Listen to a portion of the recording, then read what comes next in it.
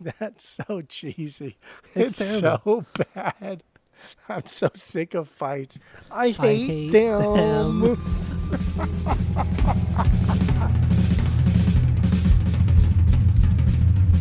Welcome back to Asinine Radio, a weekly podcast where we talk about music, and, well, that's pretty much it. So, let's go!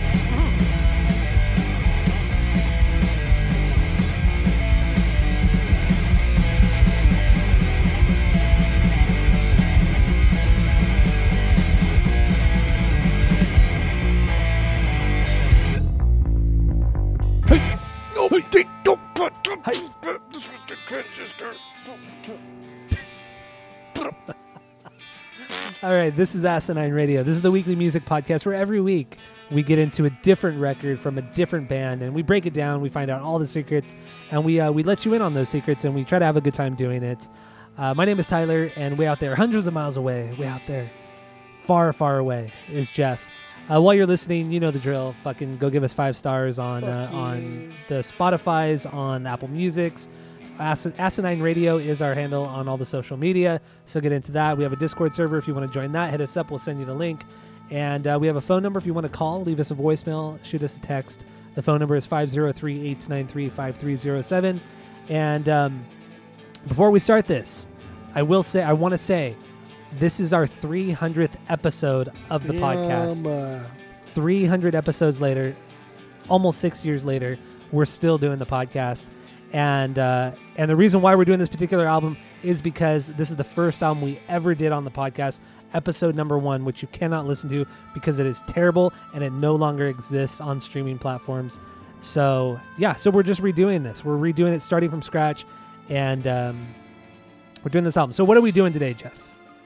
But, like, 300's a lot, right? That's a lot of perfect fucking game episodes. in bowling. If you're bowling, that's you can't do better than that. Right. You're right, yeah. What is? I'm just trying to think of other. You're still 300. going. I'm trying to think of other things with 300 in it. There's not a lot. If your IQ is 300, you're probably cheating. Otherwise, we are doing Blink 182's Blink 182's.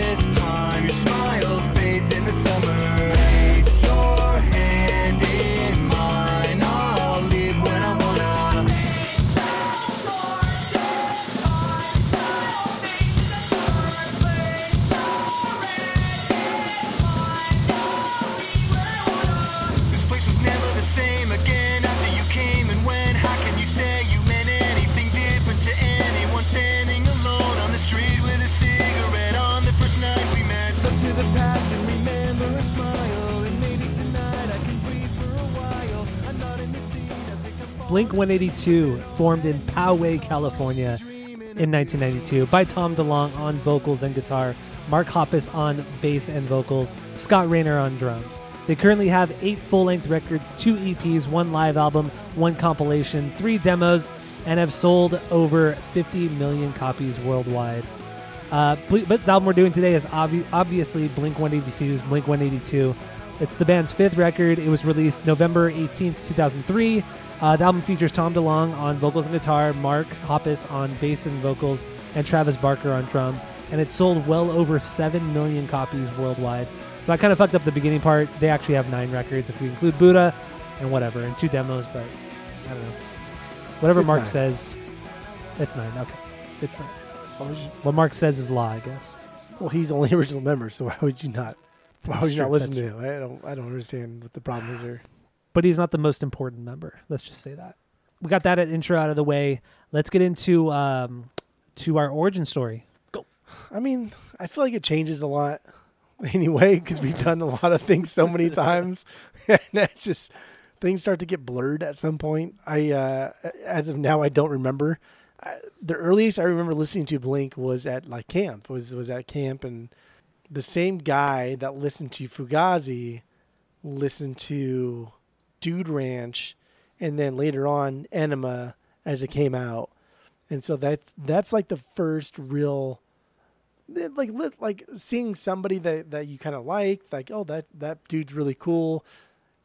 I want to hang out with him. He listened to this music, therefore I want to listen to this music.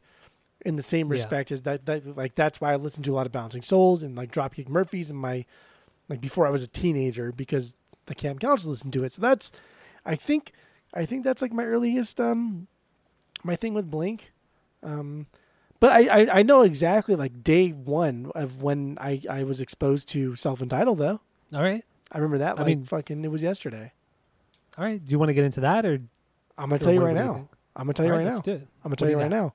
So I found in high school, we were juniors, I found like a Walkman, but it wasn't like a Walkman. It was just a radio, like a handheld radio device. And it was just, it fit in your palm and it just had like a tuner, but it was digital. So you could click the buttons. It wasn't like a wheel tuner for radio, Yeah. FM radio. And then it had a headphone port. You could plug your headphones in. So I was sitting in the back of Mr. Ortega's class. He taught history. He taught Yeah. history in high school, and me and friend of the pod JD, we were sitting in the Jonathan back. Davis. Jonathan Davis. We were sitting in the back of the class, and we had heard earlier that the K-Rock was going to drop a Blink song, like at some point throughout the day. And I don't know how we got away with it, but throughout the entire like 45-minute period, we shared an earbud, and we finally eventually heard "Feeling This," and "Feeling This" was the first song that we heard. And I fucking remember. I remember just like listening and halfway through looking up at him, at JD, Jonathan Davis, and both of us were just giddy as schoolgirls. We were just blown away by how amazing this new Blink song was. I'll never forget it. I will never forget that because that's more recent than everything else. Yeah, that's true. It was only like maybe 4 years later, but yeah. Then when Well, you I initially mean- heard the band. True, but like, damn, we graduated high school almost 20 years ago. That's crazy. I know, dude. That's It's shitty. Fucking nuts. It's fucking shitty, dude. We're fucking old as fuck. High school 20 years ago. It's unreal to think about. But my origin story, like you said, my memories has faded a little bit because we're fucking old, right? We graduated almost 20 years ago. It really does like change sometimes because I don't quite remember. I'm pretty sure, I'm pretty positive I was with friend of the pod John, and we were at his grandparents' house in Anaheim. We were swimming and they had a golf cart, and so we had like a portable radio, and we had the portable radio on the golf cart, and we were driving down the street and just fucking around being stupid kids. And What's My Age Again came on. And that was the first time I remember hearing it. And I remember we both like looked at each other and we were like, this is so fucking cool. This is real. Oh my God. We just couldn't believe like a song. Like, we'd never heard anything like that before with What's My Age Again. And that's how I remember it. Maybe my cousin played Dude Ranch prior to Enema. I don't remember, but because a lot of my musical fucking beginnings start with my cousin, but yeah, no, I think it was that day, that hot summer day, driving a golf cart around, listening to K-Rock, and hearing What's My Age Again. But my origin with Untitled was I was driving in my friend's stepmom's minivan. We were actually coming home from laser tag. She took us to laser tag. And we were coming home, and Feeling This came on the radio. It wasn't like the world premiere like you. I heard it maybe the following weekend. But yeah, it came on K-Rock and it was something it was another instance where it was something I'd never heard, I'd never expected from Blink, and something I'd never really heard in music up to that point. It was just so different in everything. Like no band sounded like Feeling This at all. It's a agree. wild fucking song. So that's kind of why we played it as the intro, because we both figured that is kind of our start to this record and everything. So yeah, so Feeling This, that's my origin story with the song, with the album and everything like that. So with that, do we have any stinkers on this particular record? No. No. Come on. Neither do I. That's silly. So I also want to say we're going to be doing not just the album, but we're going to be adding Not Now to this, because it should have been on this fucking record. So we're adding Not Now, and we're adding Another Girl, Another Planet, the cover, because why the fuck not? This is our 300th episode. We can do whatever the fuck we want. Whatever the fuck we want, baby.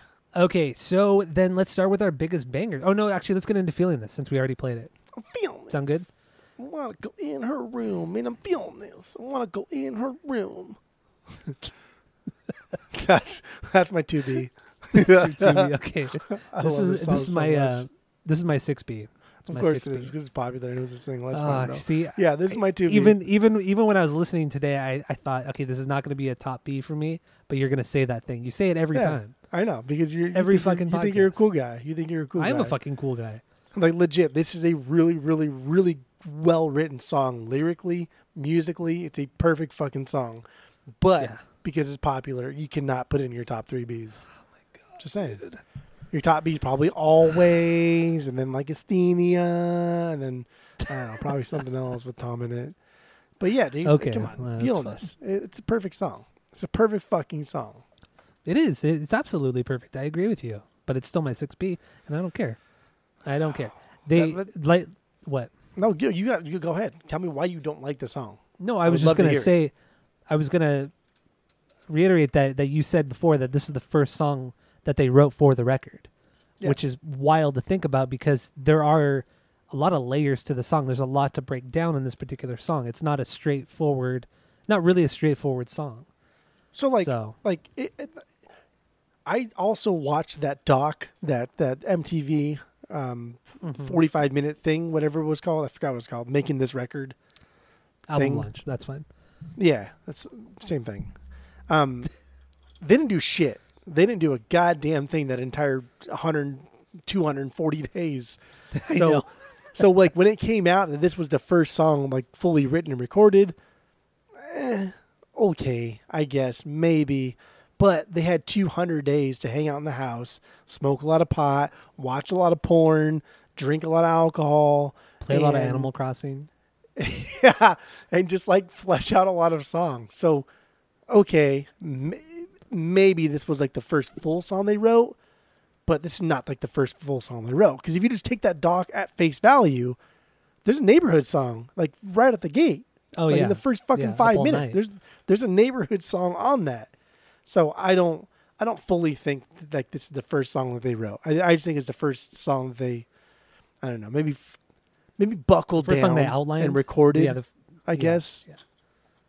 But no. But when it comes to I feel like when they were at the house, I agree with you. It seemed like they didn't do anything. Even in the doc, it said that they only had finished like 6 songs by the time they got kicked out. They were there for like 4 months or something, or 3 months. Almost 7 months they were there. They were for like almost 300 days. It was like 260 days. Yeah, it was a long fucking time. But yeah, they only got 6 songs done, and then they pretty much had to buckle down once they got to like an actual studio.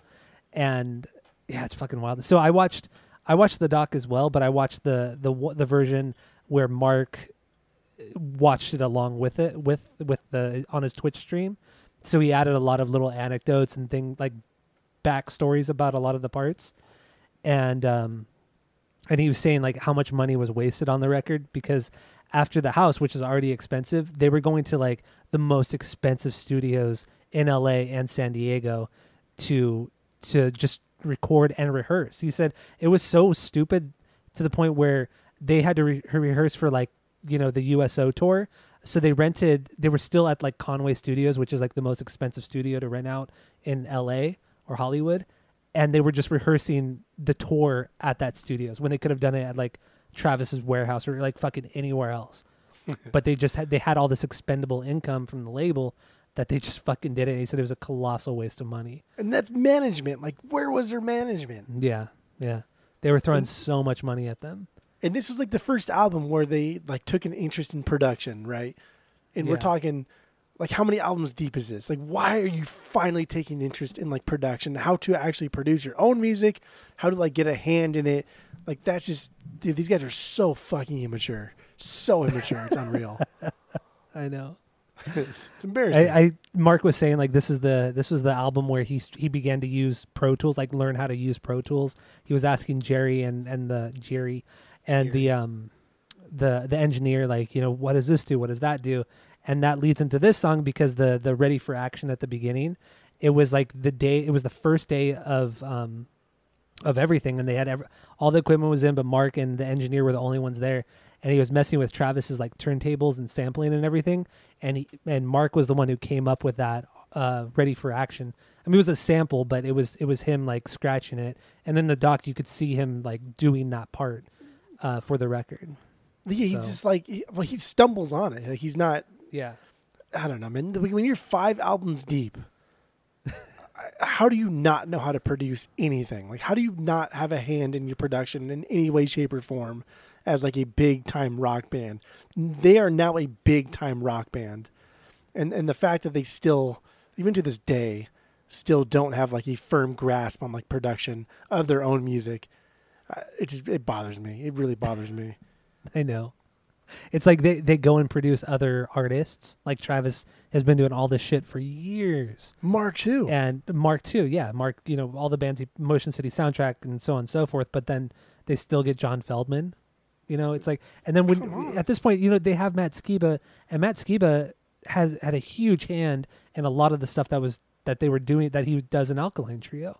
And it's like, dude, you have 3 professional musicians essentially who have done everything in the studio, and yet you still hire somebody to be a 4th member, and like, come on, man. It's stupid. Fucking irritating. It's annoying. Yeah. It's irritating. It's disgusting. I know. But feeling this, man. Feeling this is really good. It's right? fucking great. Yeah. That guitar line too, that it's very unconventional sounding. Like up to this point, even when Boxcar Racer, Tom wasn't really he never wrote riffs like that. It's weird. It's almost like it's off time, and I think you really have to think about when you play it. I think what he's doing is he's just hitting a power chord, but omitting like the middle string. So he's just essentially doing like an octave of whatever note it is, but then adding the slide to the ring, or like that slide. It's adding the slide and then the open E on top of it. Wait, no. But like when trying to think how it goes. When you slide a lot of open notes too. Like when you slide a note, you think like you want to slide and then immediately go right back down to like the root note when you're done hitting the top of your slide. But he lets the top of the slide ring out for just enough time so you get that note, but then he's already on his way back when you realize that it's been there for too long and he's already done with it. He's already gone. And I love that. It's fucking cool, man. I love it too. And they're putting the flange on the drums, so it's like that flange noise and the drum sound. Like, that's, come on, like what are you doing here? That's stupid. That's like 80s shit. That's stuff that they would do like in the 80s. You're putting effects on drum sounds now. Yeah, well, I was reading too his drum sound on this particular song, or at least in the intro. They recorded it. It said like in the old school way where they set up two tape machines. And they recorded the drums with those 2 tape machines and then put it together, and that's how you get that flange. Like, it wasn't just like a plugin they used on Pro Tools or Logic or whatever. They actually like went really old school and did it on tape to get that drum tone. And then in the doc, there's a part where Mark stops the video and he says, if you look behind Travis, you see just like all these fucking snare drums, and there's probably like 10 snare drums just sitting there because they focus so much on just tone. Like, everything about this record is about tone, and it shows. It absolutely shows. And like that tone stems from, because Travis knows, even though Travis is show-offy and a fucking cuck, like Travis is a drummer that knows tone. And yeah. Travis usually would just lay down drum lines and then take off, and he even like says it at some point. He says, I just come in here, lay down drum lines, take off. but he wants like a bigger hand on the production of this record. And so there's a lot of songs melodically that he has a hand in writing. Like I Miss You. He has things in I Miss You that are from a drummer's perspective, but then also like he's a songwriter also. So the songwriting thing is one aspect of like his drumming, but like the tone, he knows what he wants. He knows how to achieve it. Whereas Mark and Tom don't know anything about tone other than like, I don't know, one pedal, one amp, one pedal. Let's I don't know, let's have at it. When I want distortion, I'll click the pedal on, and when I don't want distortion, I'll click it off. Whereas I think like Travis, as much shit as we talk on Travis, like the dude knows music. Like the dude knows drum music. He knows how to achieve a specific tone. He knows how to play drums with a tone to match the feeling of a song. I agree. And what's so frustrating about Travis Barker now, one of the things that's frustrating is that we know what he's capable of. Like, that he can, if he takes the time, he can do a lot of cool stuff tone-wise and musically and everything like that. But the way the music industry is now, it's like you got to pump out shit all the fucking time. You got to constantly be throwing shit out there. And that reduces the quality of a lot of it, because it's not about the quality. It's about quantity and how much is out there. And that's why Travis is throwing out so much shit, even if a lot of it's not good, but he's throwing a lot of it out there and he's marketing it really well. And he's becoming very popular because of it. But it's fucking annoying that he could do better, but he doesn't do it because that's the harder path, I feel. Yeah. It's so fucking annoying. Because this is a perfect example of that.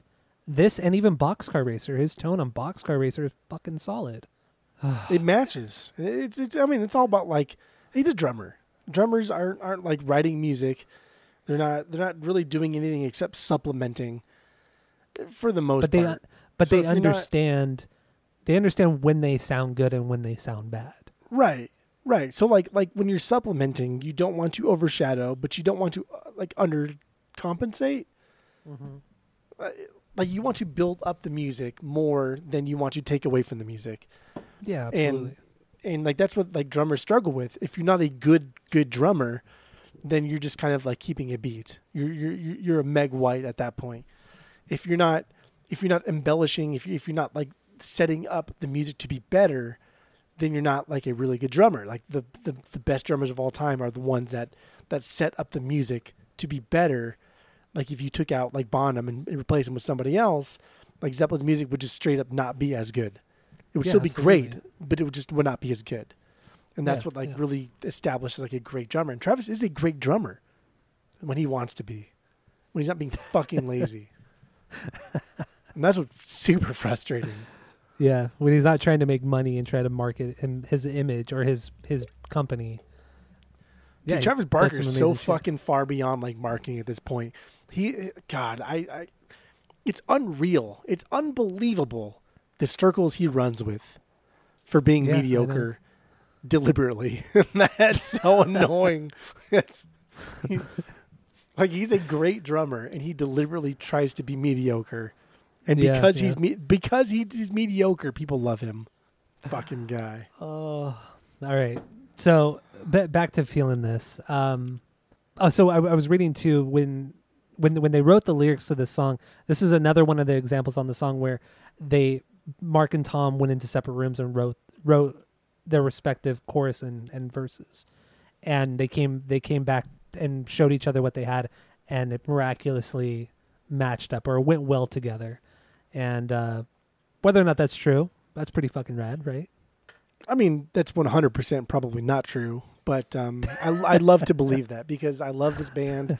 I love the way they interact with each other, and I like to think they are on some like higher plane than like McCartney and Lennon were.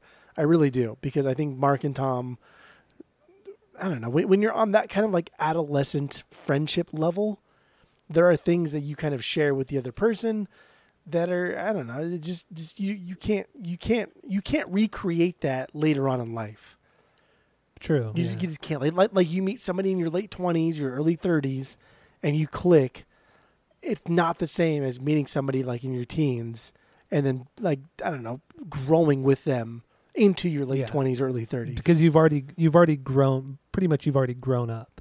You've seen that person at their worst, you've seen them at their best, you've seen them just like in all aspects of life. You've seen them grow and you've grown with them. And so I don't know. I like to believe that it's true, even though if I was a betting man, I would bet that it's not true. But I want to believe that it's true. All right. I also really like too that I like in the song how they sing over each other so often, especially at the end. The end is one of the coolest parts of the whole song. There's essentially 3 vocal tracks going over then they're all going over one another, singing something different.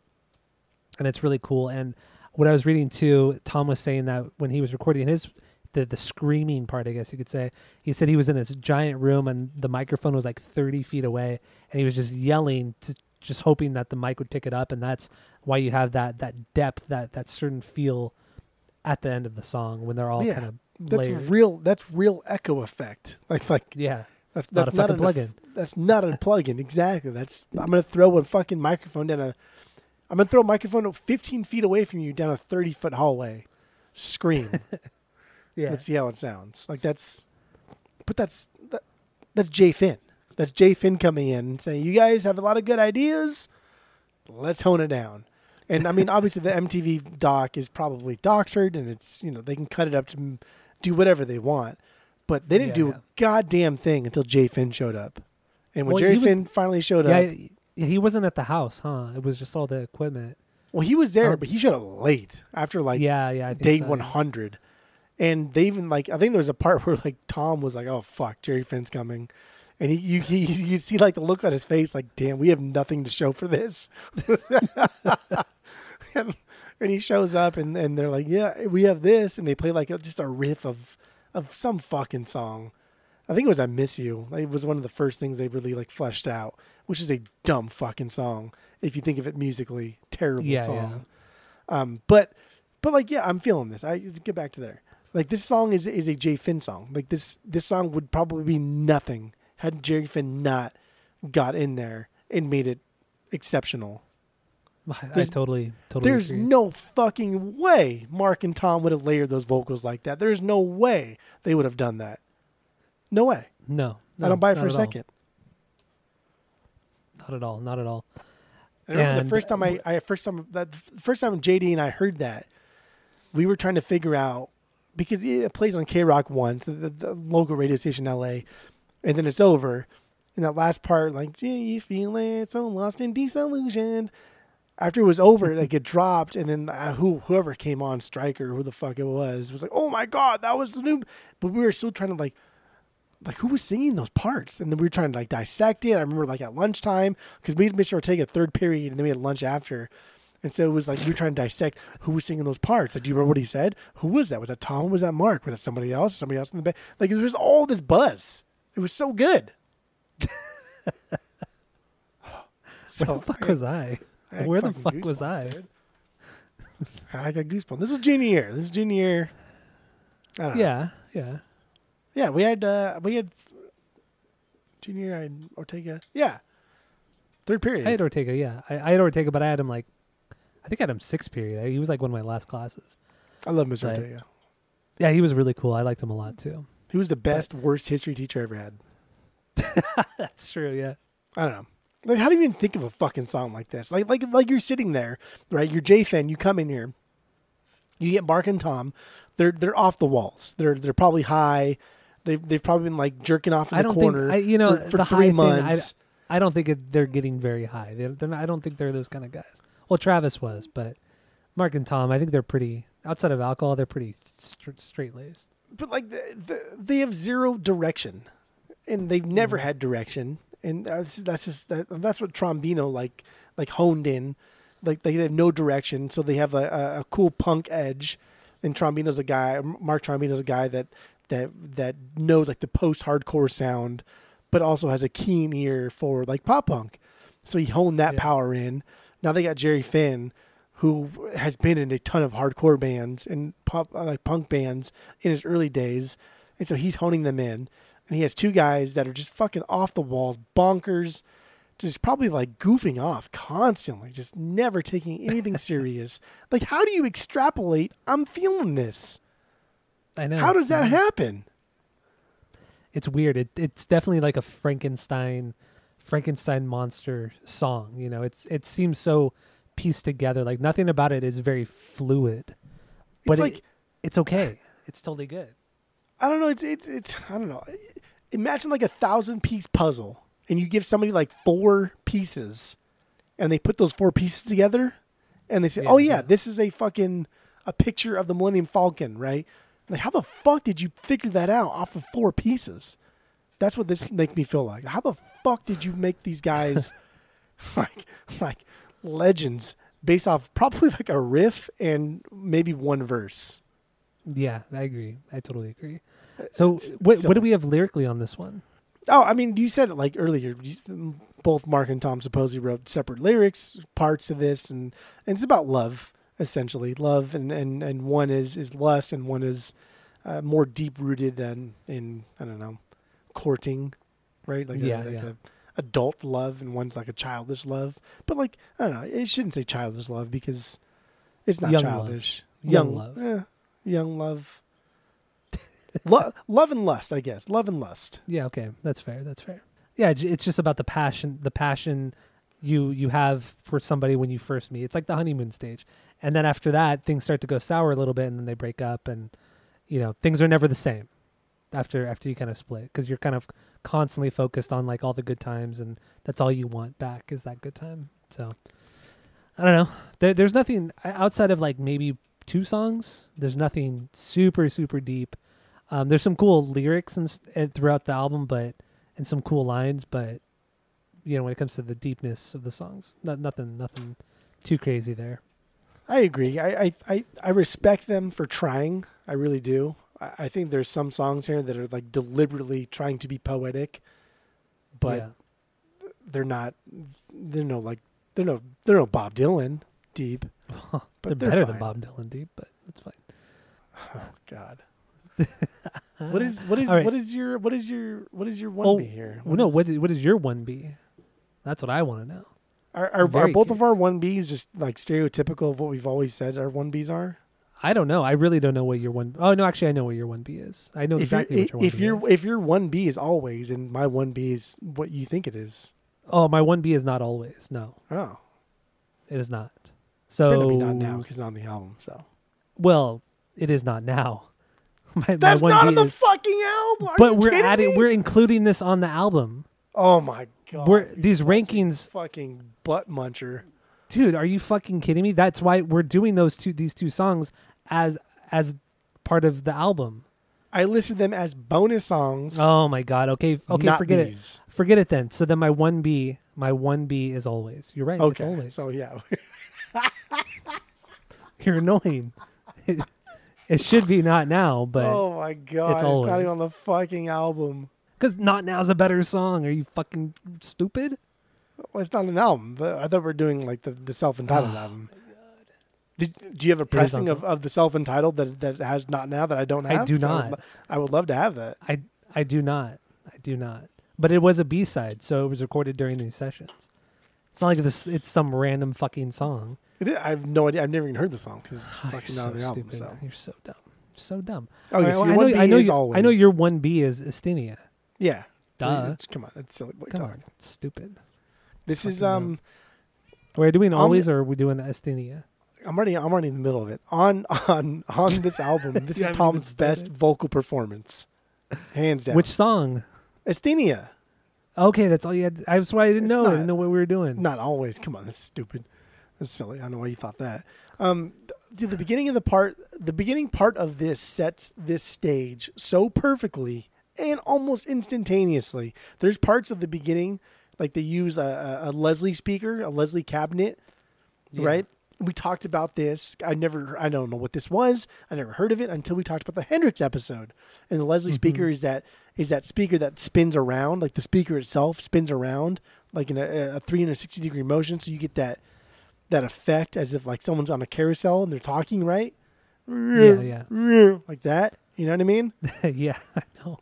Like, but they used one here. Do you remember when we talked about it in the Hendrix episode? I absolutely remember that because I thought it was really interesting. It was really cool. Had you ever did you know what this was prior to the Hendrix episode? Because I had no idea. I never heard of this before. No, I didn't know. I thought it was just I just never put any thought into it. I thought it was an effect at the best. But they used one and it was like fucking dying. Like it was all beat up and broken and like, I don't know. That's really cool. And like the flange on Tom's guitar, absolutely fantastic. It matches the entire aesthetic of the song. This is a Tom song. This is a Tom song that probably should have been harder on Boxcar and then softer on Angels and Airwaves, because it could have gone either way. But because it's on here, it's very bouncy. Like Travis's drum beat's very bouncy. It's fun. It's exciting. A little broken at times. Kind of get that feeling of subtle insecurity. But this is a banger of a song. It's not a what is it, like a 10B for you? 12B? 15B? So if we're not including Not Now, because you ruined everything here. This is my 2B. Steenie is my 2B for sure. So it would have been your 3B. It would be technically my 3B, yeah. But you chose not to have fun tonight. So. We're going to talk about the song, but we cannot include them on the... Oh, come on. It's not part of the album. Okay, whatever. Okay, so this is my 2B. Estini is my 2B. Yeah, some bitch. God, this song is so perfect. Tom covers so much ground, lyrically, emotionally, like feelings of loneliness, love, isolation, desperation, self-doubt. It's incredible. Like the way he stresses some of the words in various verses, like this room is board of rehearsal. Like I'm sick of the boundaries. I miss you so much. The way he says I miss you so much.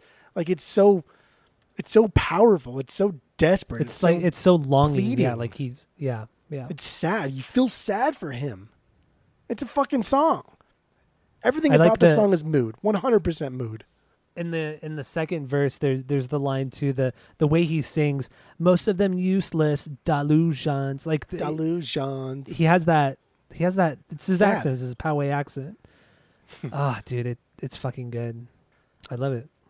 Dude, this song is perfect world building within like 4 minutes. Well, 4:20 because they're cool guys and whatever. but I don't know. There are times where I listen to this song and I come away feeling like super depressed and sad. And then other times like this week, for whatever reason this week, this Blink listen through, it's just been full of just happiness and excitement. And I just felt very hyper listening to a lot of the Blink songs. And that's probably why like MTATS was so high for me this week, which is because after listening to it, I just felt so fucking hyper. Just like staying up till like 4 a.m. listening to Blink and being like, why am I up this late? I don't care. I know I'm going to be tired tomorrow. Let's just do it. Yeah. And just that's morning Jeff's problem, not night Jeff. I know. And that's what this week has yielded. Like those are the results this week has yielded. But like no matter what, Estini has always been a song about mood. And even though I do think it's overall about like just straight loneliness and isolation, desperation, I think there's parts of it here that are just kind of exciting. Like it makes you feel excited. I think the narrator is excited. The character is excited. Kind of going off that a little bit. Well, actually, not at all. Actually, do you have anything else on that thought? Because I wanted to bring up something else entirely different about this song. That's like half of my notes about this song. I'll go on all day. All right. Well, let me just say this real quick. I want to. This song is one of the few on the album that is a transition between Blink to Angels. Like this has a bit of both worlds with, the intro and everything like that. The bass and guitar when they come in, that is very Angels. But the moment it goes into the verse, you get this like great combination of both. Like it's building, building. And then the chorus comes and you're like, okay, this is like straight up off of Toy Pash. The should I go back? Should I go back? Should I? That is a straight up chorus from Toy Pash. But then you go right back into the verse and it's like this weird combination of Angels and Airwaves and pop punk Blink. It's really weird. Like this is a crazy transition and song into what Tom would do 2 years later, 3 years later. It's fucking nuts. I agree. I think a lot of like the palm mutes into like the picking is very Boxcar Racer. It's not as heavy as it was on Boxcar Racer, but it's still there. Like the musicianship is still there. It's still like there's stuff there that he would have done on Boxcar Racer. It's just more poppy here because of the environment that he's in. And I mean, Travis is just a dud and just do what you want me to do and I'll do it. And so I don't know. I think this is, God, this song is just it's unbelievable. The song is better. I don't know. This song is better than this is like Mutt. This is like Mutt from Enema of the State. This is a deep cut. This is a song that people don't talk about that often. From an album, people don't talk about that often. And honestly, without talking about Blink-182. And when you read a lot of reviews about California and Nine, and the reviews will talk about how great Blink used to be, they will mention this album, but they never get into why this album is great. They just mention this album as a whole and just regurgitate oh, this was them at their most creative process. But they never. But clearly, the fucking person has never listened to the album. And if you have, then all you got to do is just say, this album is great, Asthenia, period, move on, and then the true Yeds will get it. On the documentary, the one that I watched with Mark doing the commentary, he stopped it because this song came up in the documentary and he stopped it, and I don't think he stopped it. He just said that this is his favorite song on the record, or at least one of his favorite songs on the record. I don't remember which one he said, but he probably has to say that. What? He has to say. He can't say his song. He can't say fucking Go, or Here's Your Letter is his favorite song. He's got to say Tom's song. How can he? I mean, the song is leaps and bounds better than those two songs. He'd be straight up lying. It's not about being humble. He'd be fucking lying. But I thought that was a cool thing to say of all the songs. Even out of all the Tom songs, he points out Asthenia as being his favorite. That's pretty cool. Pretty fucking cool. What would you have done if he said "Not Now" was his favorite from this album? I would have been so stoked. Because Not Now is the best song from this album. Vindication. Fucking Captain Holt that shit. And then, oh boy. And then lyrically, we haven't gotten to the lyrics of this fucking song. Let's play the song and then we'll jump into the lyrics and then we'll round it out. So here's Asthenia from the Blink-182s.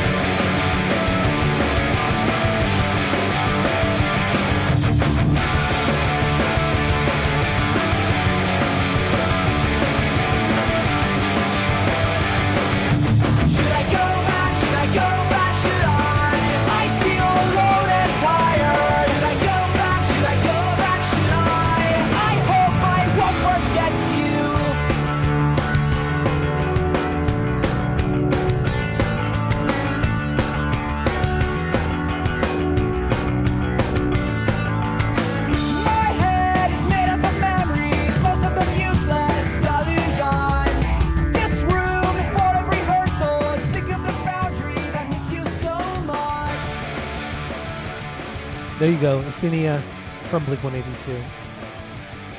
All right, so what do we have? What do we have lyrically on this one? So, the word itself, Asthenia, means lack of energy or weakness. and it matches the idea of the song, right? The idea of someone in space, the concept, the story, waking up, seeing Earth, feeling so disconnected. They're essentially just like going crazy day after day. Like, I don't know. Just imagine like fucking seeing Earth. Like you think it's such a cool concept. Like, oh, that's fucking rad. I'm in space. That's cool. Earth is so far away. This is so beautiful. But my God, you're so fucking far from everything. From I can't even like fathom what it would feel like to feel so alone. There's no other way. Even in the middle of a desert, even if you were dropped off in the middle of the Sahara, you're still on Earth. Being in space and looking at Earth, you are so fucking alone. You are so on your own.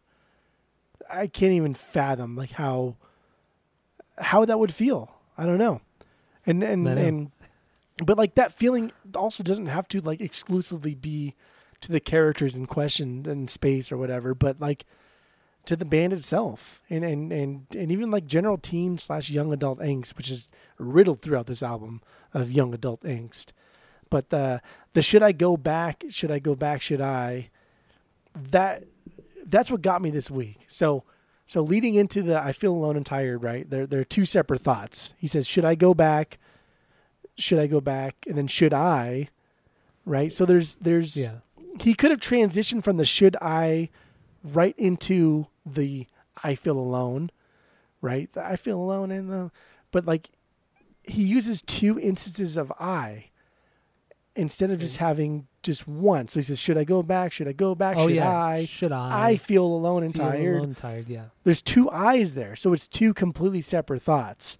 And so you could have just done it. Should I go back? You don't have to do should I. You don't have to end a verse, a chorus on anything with a question leading into something else. And so I think that was cool because it's two separate thoughts. It's him still keeping in character, keeping in theme of being in space, fighting with yourself, thinking to yourself, arguing with yourself, asking yourself questions that only you can answer because there's nobody else there. And I thought that was cool. I know it took me a long time to get there. I feel like I didn't quite get there as poignant as I probably could, but I got there. It's fine though. Yeah, you got there. As long as you get there, that's fine. Yeah. Got it. And even Tom said, I mean, if you don't even want to look look at this song deeply lyrically, he said it's about one thing and one thing only: an astronaut sitting in a space capsule about the size of a car, floating above the Earth. Like he pretty much said like there's no other meaning. It's no metaphor. But then really looking at it, it seems like it could be, it could be thought of that, it's about a girl and how he's not sure if he wants to get back with her and this and that, and it can be taken both ways. But according to Tom, that's not the case. I mean, don't forget too, when people go to, not just like go to therapy, but when people start to like realize their emotions and really take like an introspective look on themselves, and they think that, oh yeah, I eat chocolate chip cookies for breakfast because they're good. It's like, okay, there could be deeper meaning to that. There could be like a root problem that is the cause of said behavior. Yeah. And so when somebody says, oh, this song is only about this, even that person may not even fucking realize what they're doing because it's so like innate. It's so deep within them that they don't realize they're doing it. It's just a subconscious thing that it comes out. That's and true. I refuse to believe that. I do. And then also the all the stuff in that intro, like the talking over the radios and everything, that was actual NASA transmissions that they added at the beginning of the song. Kind of reminiscent of what Tom would do eventually in Angels and Airwaves with the song Valkyrie Missile, right? Right? Thematically, yes. Lyrically, no. No. Yeah, lyrically, no. Thematically, for sure, 100%. Oh, stupid. But like, dude, when he says like, "Is somebody out there? Will somebody listen?" Somebody listen. Oh, I love that line. If that doesn't get to you and immediately put you in the shoes, like if you're not empathetic after listening to that line, you're a fucking monster. Yeah, it's like depression and just like pure desperation, like just reaching out for help and a child reaching out. Is somebody out there? Will somebody listen? Yeah. Wow. It's that's so simple. Fuck. it's so simple but so heavy. Especially the way he sings it too. It has a sort of like melancholy tone to it as well. Like normally when you think of Tom, because he sings in such a high pitched voice, like you think of like happy and poppy and this and that. But on this particular song, he has this way of singing where it's very different, and there is a sadness to his voice. I feel, at least, or maybe I'm just looking too much into it, but you do I feel like you do hear kind of like a sadness to it. Absolutely. But, yeah, dude, it's fucking killer fucking song. I love it. This song, there's a couple songs on here that are like beyond bangers, but I think this song is one of them songs that are like Sandlot status, right? Like heroes get remembered, but legends never die. This is like a legend fucking song. Honestly, this is so far beyond banger status. Like feeling this, I think is a beyond banger. I don't know, That's but fair, yeah. Asthenia is something that Tom should be proud of. Like Tom should really honestly be proud of, and like I'm proud of him for doing a song like this. And I don't know how it progressed, because the recording process behind closed doors, whatever. I don't know how it progressed. I don't know who wrote what, but Tom should be really, really proud of this song because it's really good. Yeah, I agree, and It's really good. I don't think they never really played the song that much live. It was never like a staple. It was always like a deep cut of a set list, and Well, how you gonna very play the guitar and consistently clap at the played. same time? You can't. Dude, I was gonna say, yeah, the hand claps too. I have that in my Love the notes claps. too. The hand claps are so cheesy. They're fucking cheesy as hell, but I love it. I love it. Oh man! All right, so we got anything else on Asthenia? No, that's it. All right, so let's jump into my 1B, and like we already talked about, it's Always. Where does this sit for you? It's my 3B, baby. Is it real? You were So you were good. like one of the worst. You were one of the worst. You're such an God, this ass, song dude. is so fucking stupid good. Have you always liked this? I don't remember. I feel like this has always It's, been like middle of the table. This has definitely been like a 5 to 8B normally, Okay. but this week for sure it was. This would have been higher, but I can't pass it over Asthenia, and feeling this. There's too much nostalgia and history with it for it to pass up for me. Yeah. It's fucking it's unbelievably good. This is the third best Blink song ever written. Like this is Baby top 3 boy. Blink right Easy here. Tiger. Okay. It's this, Not Now, and then Carousel. Carousel is by far the best song, but Always is a firm number 3. Wow. The song is amazing. Wow. Wow. I mean, this is this may be like this may be the only time Mark has ever played more than one string at a time. Yeah. So like that's something to write home about. I think But this then is the only time Mark's ever like done that. No, Right? no. He's played no. Even No, look at Mark's- the Mark look at the never intro plays to chords. Carousel. Look at the intro to Carousel. Oh, you're right. Okay, It's not- it's not the yeah, first all time. It's not the first time. Yeah. All right. I know there has to be other times too where he doesn't just where he plays like chords and stuff. Oh yeah, I so just 2 can't pick times on he's it. done it. This one is more adult and more thought out. Adult. One is when you're 34 and the other one's when you're 16. Yeah, 14. 14. Yeah, whatever. However the fuck old you are. Every 20 years he throws out a good banger. That's okay. Oh, we're almost there. We're almost to the next big banger. Ooh. I know it's not Blame It on My Youth.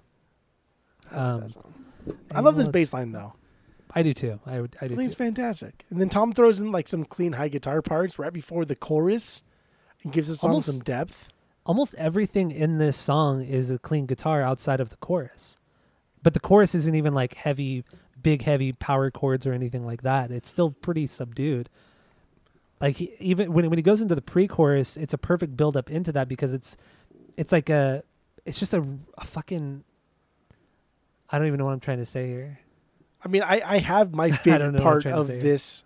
My favorite part of this song is a top 3 favorite part of the album. And what is that?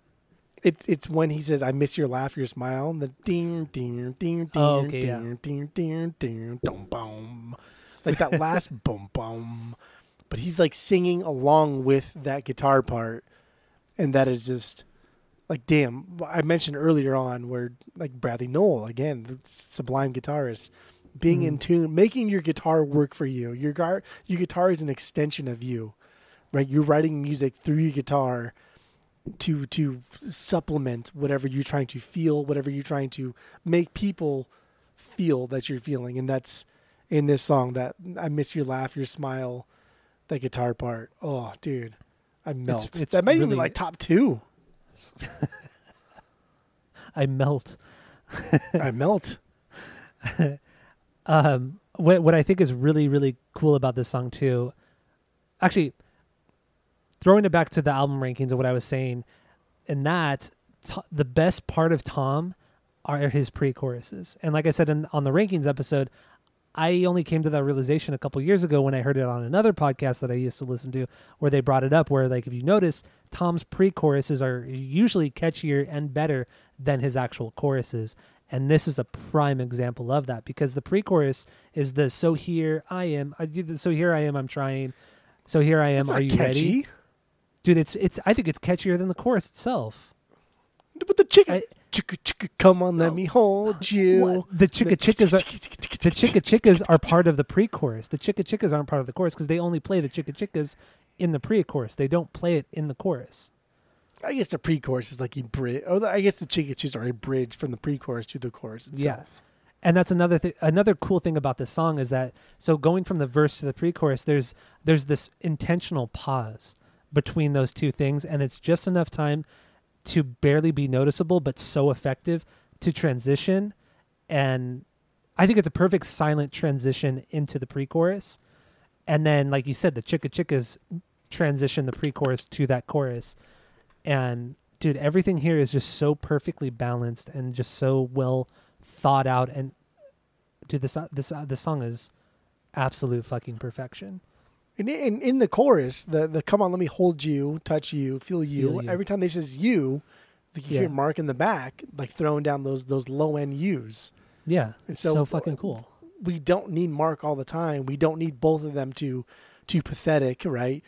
Back and forth all the time. But we want them to supplement each other. And that is a perfect example of Mark supplementing Tom in a way that only he could do if he just shuts the fuck up. Only in certain circumstances. And that's perfect. Come on, let me hold you. And you hear Mark, you, the low I know, it U's. sounds so good. It's such a full sound. It's fuck, dude, it's good. That's and then Jay going, Finn, though. That's Jay Finn. going out of the chorus back into that second verse too. It just kind of he hits that note and it kind of fades away for a second, and then he comes back in with in the second verse there's no guitar. It's just the bass drums and his vocals, and and I'll miss your laugh, your smile. That's when it's ding, ding, ding, ding, ding, ding, ding. Oh ding, yeah, you're right. Yeah, ding, yeah, yeah, ding. you're right. Yeah, yeah. Like that's like one of the best parts of the album. It's fucking good, dude. The Make it transitions work in for this are- you. Make him work for you. And not only that, okay, going back to the pre-chorus too, that pre-chorus, Travis fucking shines. He shines so well in that.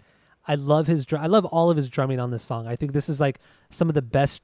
Actually, this is my favorite drumming he's ever done in any part of his career, is on this fucking song. And that Wow. pre-chorus, the That's pre-chorus is bold. kind of busy. That is bold. It's kind of busy, but it's just enough to not be annoying, and it's still very catchy.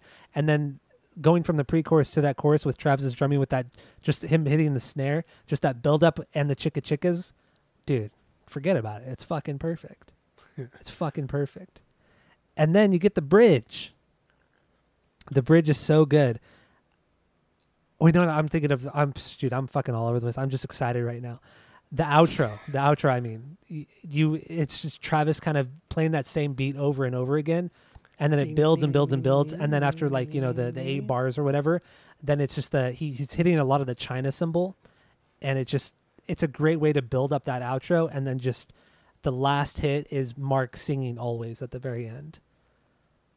Oh, dude. Well, so you're right though. Let's go back a little bit, because when it's just like Tom and he's doing like I've been there, like that glottal stop sound that he's got What going part? on, that I've been there before a few times. Yeah, But he then sings Travis a little like, bit over register. brr, brr. Like, dude, those are nasty fills. Travis It's is fucking all sick. over the toms, and those are nasty fills. I know. And then I know, again, man. even though he's doing like chicka chickas essentially that entire time, it stops and there's actual silence. There's fucking silence. I know. And then It's chicka. Come on. Like, what are you doing? What are you doing? And to simplify his drumming that much, just to the do-ga, that's another thing that makes the song so good, because he does play so crazy, so defining of his style. But then you get the fucking Neanderthal playing of that do-ga thing. It's fucking so good, dude. Fucking love it. This is such a banger of a fucking song. It's a beyond. No, this is absolutely a beyond banger. Yeah, this is a beyond banger. This is a triple B. This is Heroes Get Remembered, but Legends Never Die. This is it. Yeah, absolutely. Fuck. This is tier. This is Babe Ruth tier. This is Babe Ruth tier. Yeah, fucking shit. Let's play a little bit of it, and then we'll get into the lyrics. So here is Always from Blink.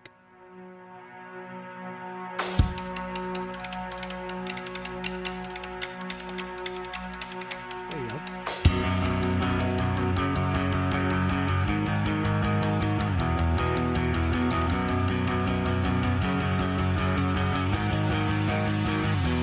I've been here before a few times, and I'm quite aware we're dying. And your hands, they shake with goodbyes, and I'll take you back if you have me. So here I am, I'm trying. So here I am, are you ready? Come on, let me hold you, touch you, feel you, always kiss you, taste you, all night, always.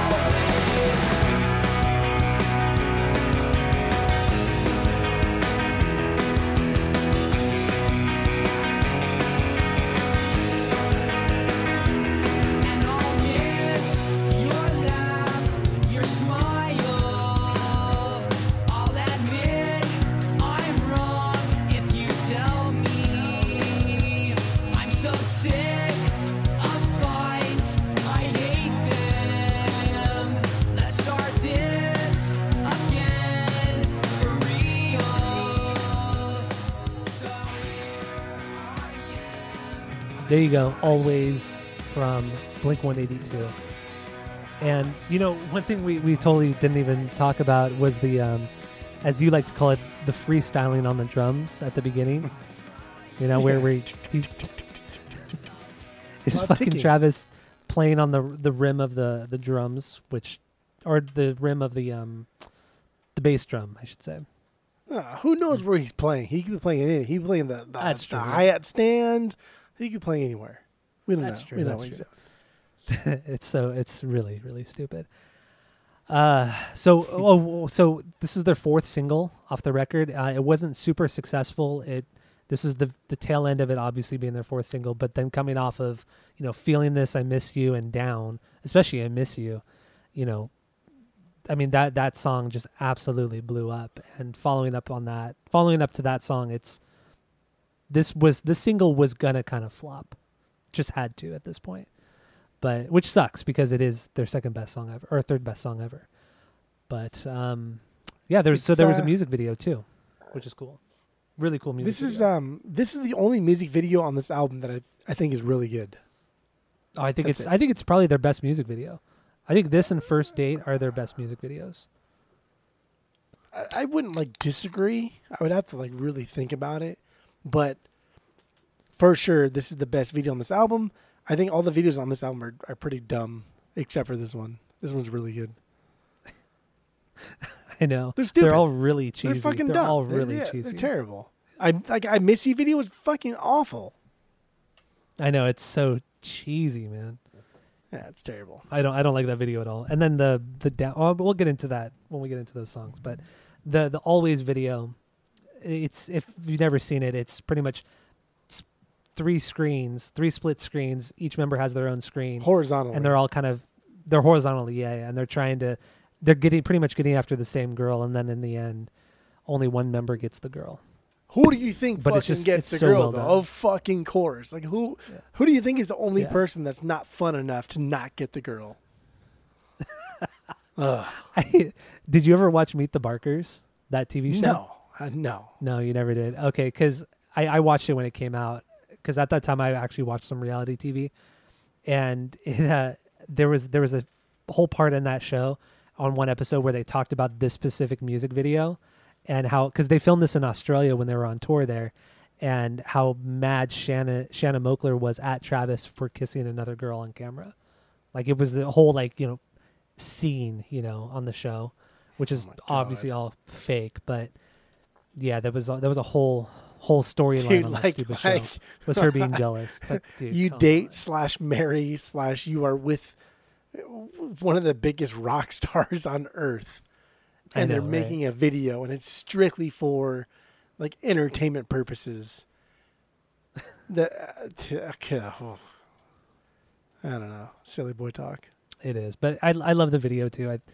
Like I said, it's cool, and they're all at their peak, their peak coolness, like hair wise, because this is the end of this era, this touring cycle. So Tom's hair, has the big swoop. It's dyed black, But it's full not on like emo. entirely. It's not entirely covering his face, right? Yeah. It's yeah. got it like I have my hand. You cannot see my hand, but it's going down, and then a little bit to like the left, right? So it's like Yeah. swooping, so you can still see. I guess it would be your right eye with a little bit of left eye with a full nose, so it's not like Yeah. like fully covering his face as if you were in like the emo scene. Mark is not like fully committed to like the pink hair or whatever. No, he still has the brown hair, but he has the long spike in the front. Exactly. He had that He had- big thing, whatever you call that. the pineapple. I would just call it like the pineapple look. Yeah. Yeah, And then Travis has same the full fucking mohawk. haircut. Yeah. like the always. sharp mohawk. Always. Damn, man, this is such a good fucking song. I It's fucking a love good it. song. So what do you got lyrically on this one? I'm so sick of fights. I hate, I hate them. them. That's a terrible lyric. It's so It's bad. so stupid. That's good stuff. That's good stuff. It's a typical love song, though. He's willing to do anything to if she takes him back, and he just wants to start new and fresh. That's what it is. But it's Nothing a too deep. little more. It's a little more like I'm putting myself out there more so than you are. Like if you ever been in a relationship, I can barely fucking talk. I know this is a tough If one. for you if you've ever been in a relationship where you are putting more effort into it than the other person, like this song is kind of for you. Like yeah, like Tom singing the character Tom is now putting himself out there more so than he feels his significant other is. And like that's what like the opening line, like I've been here before a few times. Like he knows the emotions. Like he's just going through them. He's obvious. And like the whole dying aspect is not like a literal dying. It's like this relationship is not going to go anywhere. He knows that. And so at some point, like towards the end, is the come on, let me hold you, touch you, feel you, is just like a last ditch effort. Like let's just try it one more time. Let's just get in there. Let's see what happens. yeah. Like Vince I- Vaughn and I see fucking what Wedding you mean. Crashers. It's just a tip, just for a minute, see how it feels. I don't know. It's great. It's totally great. Totally. Oh, okay. So before we end this, I do want to mention the one last thing about the music. I guess from what I was reading, the outro to the song has like 4 different bass guitars being played at the same time, and according to Mark, it's what would you say? So that's annoying. Stupid. Yeah, so That he is has all that stupid going as on, and in the documentary, like there's a part where it shows him playing like this weird ass looking bass I've never even seen before, and he stops the video. He's like, "Oh my god, I forgot about that." That's somebody was asking me about that recently, and it's like some electronic bass that him and Jerry Finn had found at some music shop down the street from the studio. Like they were just going shopping there for gear, like just random shit they could find, and it's a bass called it's called a Roland synth bass. And he said what it is it's set up like a real bass, like with strings and everything, but it plugs into like this giant pedal board, and then you just play the bass, but it modulates all these effects, and it's some crazy thing that came out like I think in the 80s, early 80s or something like that. And he used it on this song, and he says he still has the actual bass itself. But I thought that was kind of cool little tidbit on the making of this particular song. So with that, let's get into your. Wait, this is your 3B, right? Or your This would be 2B? No, your my- 3B. This is your 3B, No, right? 1, 2. No, because it's always my 3B. This would be Feeling This either was my. your- No, always is my 3B. Yeah. So because- feeling this was your 2B, right? Yeah. Okay, so we talked about your top 3. So 1, 2, 3. This would be either your 3B or my 4B. Wait, say that again. I'm so confused right now. Fucking who Okay, cares? so like, we're talking Okay. about either your 3B or your 2B. Because your 1B is always. What is your 2B? My 2B is Asthenia. Oh, we already then talked about we Asthenia. we would either be talking about your 3B or my 4B. So let's throw out Not Now and Another Girl, Another Planet, because it's just going to throw 'em confuse us out, both. but- We'll throw them out from the rankings because it's just going to confuse us. Like that, dude. The line in always, I'm so sick of fights. I hate them. Yeah. That's so cheesy. It's It's terrible. so bad. I'm so sick of fights. I hate them. Like, come on, bro. I know it's terrible. It's Like terrible. Jay Finn can only do so much. You know what I mean? Like there's only so much he can do. I wonder if Tom had to fight for that line too. Like, I wonder if anybody said like, Tom, you should probably change that. But he had to Like, fight for dude, it. Tom, that's a fucking dumbass line. Like, no, it'll work. I'm Tom. It'll work. But it's very, very stupid. All right, so yeah, my 2B was Asthenia. Your 3B was Always. So I guess we go with my 3B. Sound good? Just going What? back to Asthenia real quick. I also noticed Okay. that in the doc, it was probably just as a placeholder, but Tom was singing the Asthenia lyrics as like 15 something. Oh, I know what you're talking something, 16.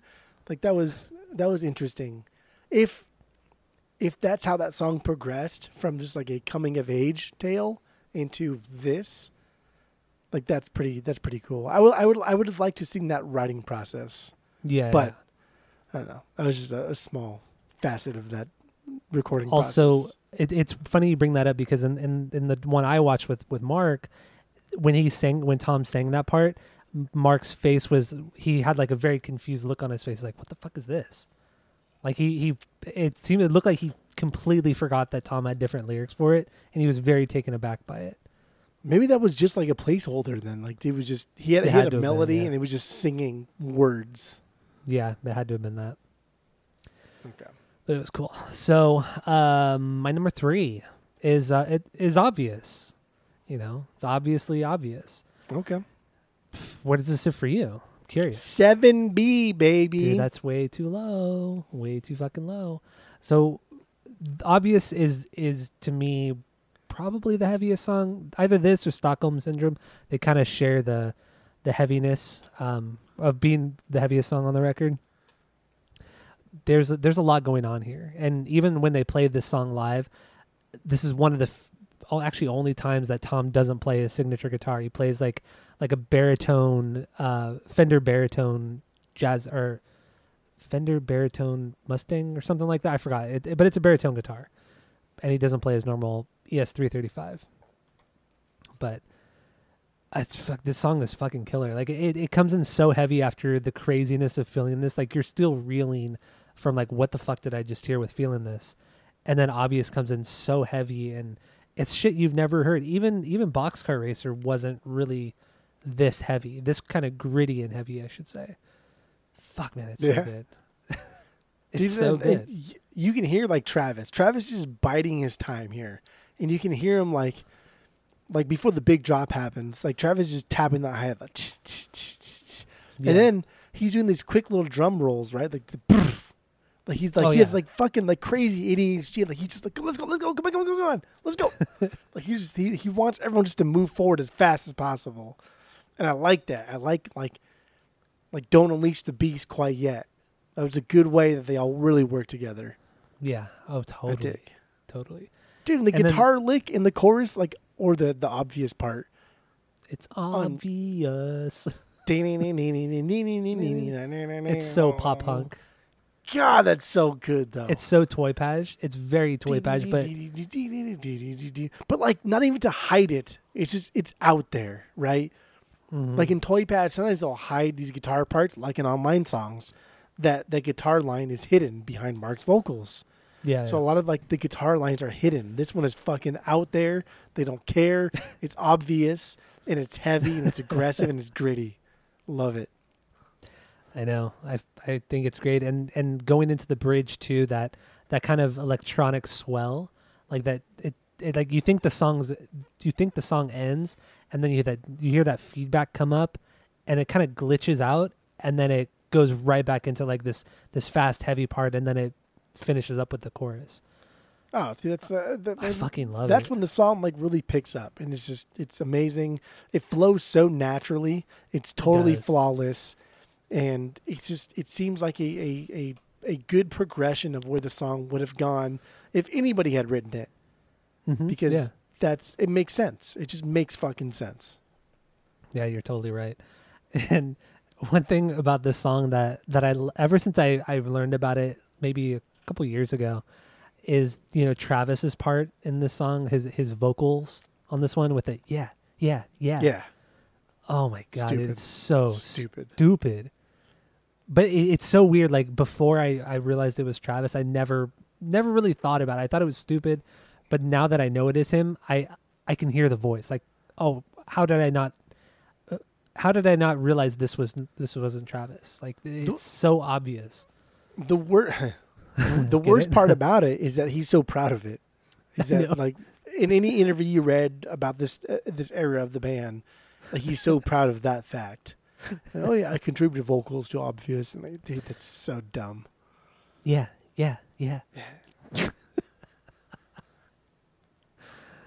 Oh Fucked him man! again and again and again. Wow, dude, this song is unbelievable.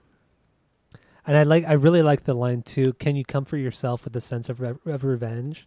That's a really good line. Oh man, I love it. This song is fucking killer. So do we want to play a little bit of the song and then get into the lyrics? What do you think? And kinda wrap What do it you up? want to do?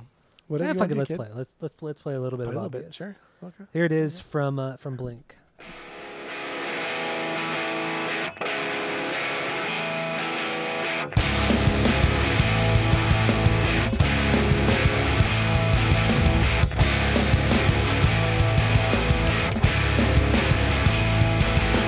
Saw you again.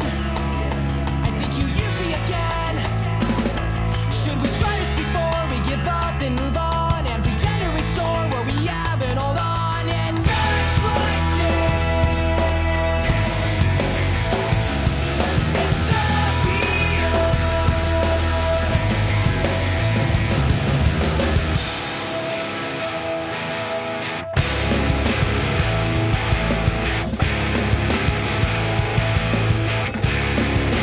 I saw you again.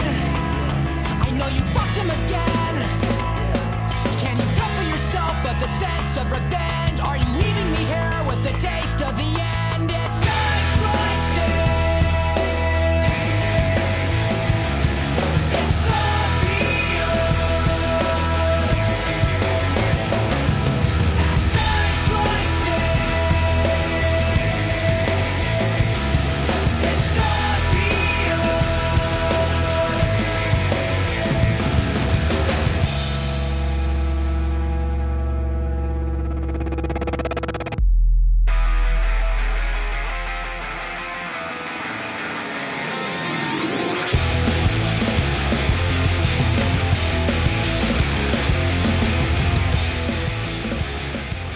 There you go. A little bit of Obvious.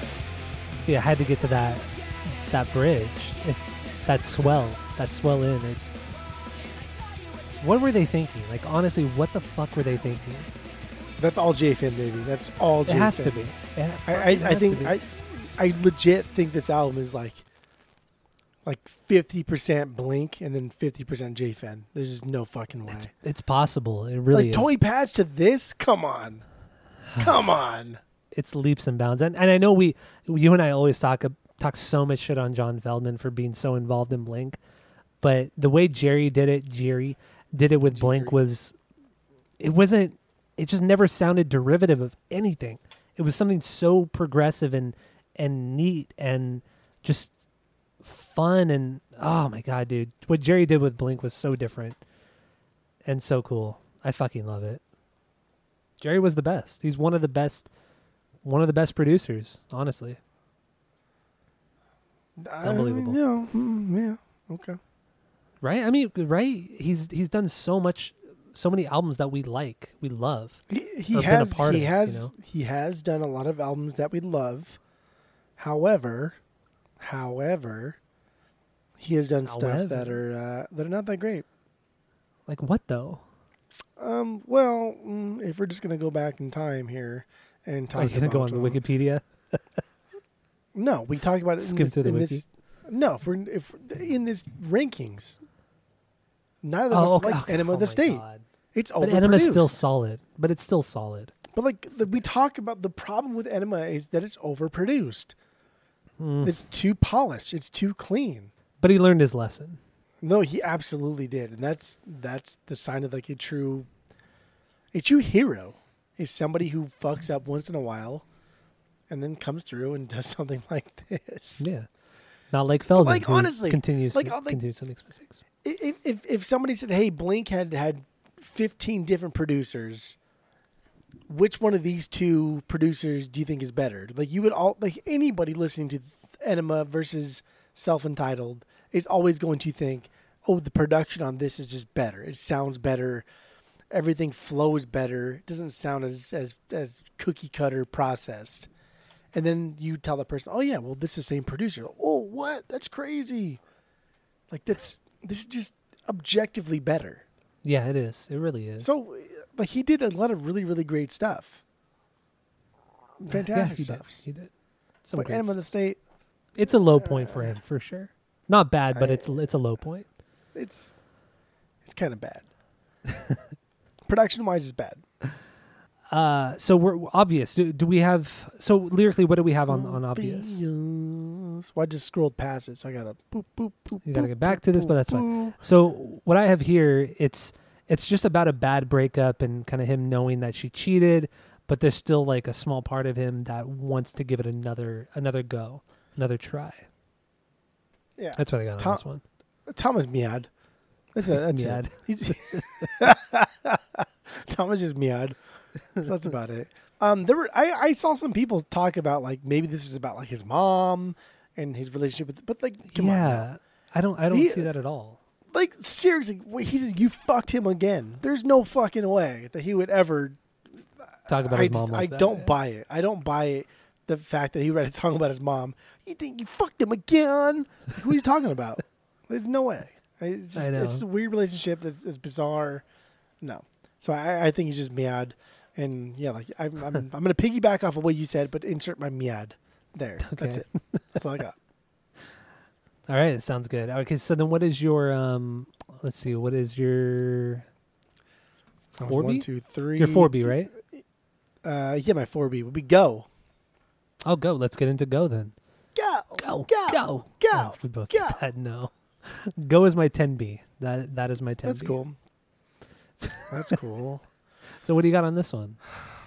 Yeah, we're gonna get right into this one, right? So if we're coming from like the Fallen Interlude, which I didn't list as a banger, but I think the Fallen Interlude is extremely important to the sequencing of this album. Yeah. Absolutely. Did you It has did to you be put that. Fallen Interlude as a banger? I did, but it's a low banger. It's my 14B. But like it doesn't mean that it's not a good song, right? No, but it's an interlude. It's an interlude for a reason. It serves its purpose. It's specific, and I love it. And without the Fallen Interlude, Go would not be as great. and Yeah. down would end on a weird fucking note. So I love the Fallen interlude, but the go, dude, it's just, dude, Tom's guitar riffs during the verse, gold. And then we're just going to go yell go, like go, go, go, go, go, go. It's very go. like, it's almost like very oi, like, oi punk, Yeah. but much cheesier and obviously pop punk. My favorite But- part of the song is the drum roll into the second verse, when the but it's a little bit broken, it's a little weird, but I love it. It's good stuff. Mark's bass It's fucking tone is fantastic. rad. And I think, what is this song like? I think it's like a minute and 45 seconds or something like that. Or 2 minutes exactly or something like that. Yeah, it's just fucking like shortest song on the album. It's so fucking good. Yeah. Wait, good stuff. wait, you were saying something. Sorry, that kind of cut out. What you were saying something before No, I interrupted you. well, that's fucking not news to me, I guess. Asshole. It's good. I was just saying, like the drum roll part, I guess, into like the second verse, the before. Yeah. Literally, the song is so goddamn good. But like when the drum into the mom, they get in the car and let's drive away. That It's a long drum roll too. Like it's longer than you would normally put one in a song. Wait, what am I trying to say?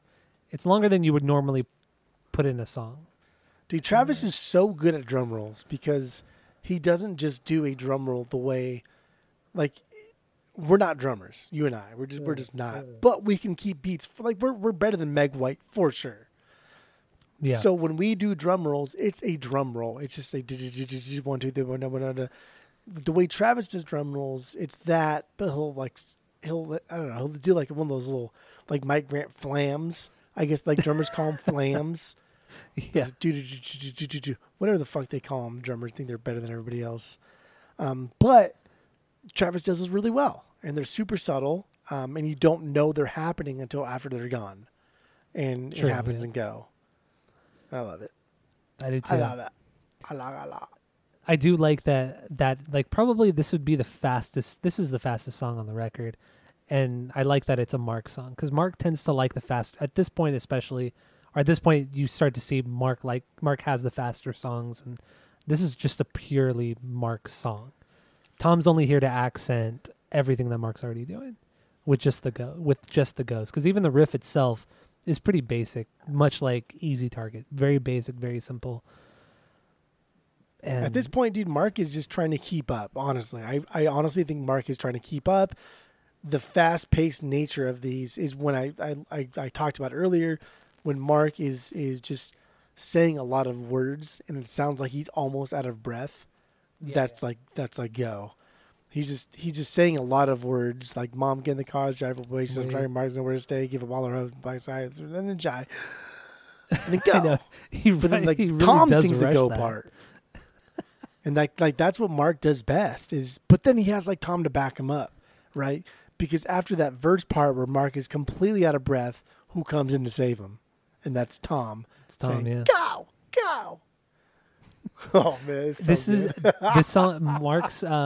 Mark's verses are also in this song. They're kind of reminiscent of "Damn It," where it kind of has that the mom like it's kind of like I don't want to say it's not staccato. It's like it's almost like he's out of breath because when you listen to "Damn It" in those verses, he sings a little bit higher, and he does sound like he's getting out of breath, much like this song. Mom, get in the car. Wait, and then Let's I'm trying to think of a drive "Damn It." away. lyric. I'm sorry, And- Mom, but there's nowhere to stay. and then- Give and her then in all Damn else It- from back inside. But then in "Damn It," he goes, "Oh my God, can't I remember?" I think you might any be of the thinking of lyrics. Josie. Yeah, my girlfriend. Take you want to drink drive. It's gonna get I all guess. juggled. Hey, I I'm with guess the maybe more. guys. I guess Josie a little bit, but I was thinking more like the out of breath that he is in "Damn It," because he does seem to kind of get out of breath, especially in the choruses on "Damn It." He's definitely out of breath, and he sings very high in those choruses, and that's why Tom sings the chorus in "Damn It" because it's out of Mark's range. But I don't know. I think Mark. I think they're both bad singers, but I think at least Oh, Tom totally, knew totally. he was unique enough to where he could pull pretty much like anything off, whereas Mark had to feel like he had to stretch himself. Like he stretched himself very thin, like a lot of times. Like Yeah. even till to this day, like he does things that are completely out of his range. I don't know. I agree. I totally agree with you on But that. like you're right with the damn it thing. Like the very like the step stat. I retrace. Like he's sad look exhaling on your so face, hard, yeah. right? Like the step stat. I retrace. Sad It's like look he- on your face. Like he's like exhaling he's really getting hard. he's getting out of breath, but in shorter intervals. Right. He's taking breaths in, but he's exhaling so hard that's almost like he's hyperventilating at points. All right, so I'm going to play a little bit of Go, and then we'll get into the lyrics. So I think this is one of the few times on the record where the lyrics are a little bit deeper. So Oh, they're here's so good. all right, here it is. Go from Blink.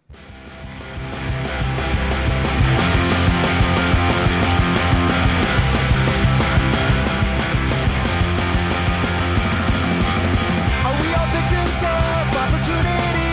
Like outside the door, back in '83, I heard the angry voice of the man inside and saw the look of fear in my mother's eyes. Go, go, go, go, go! I don't wanna know, I don't wanna know.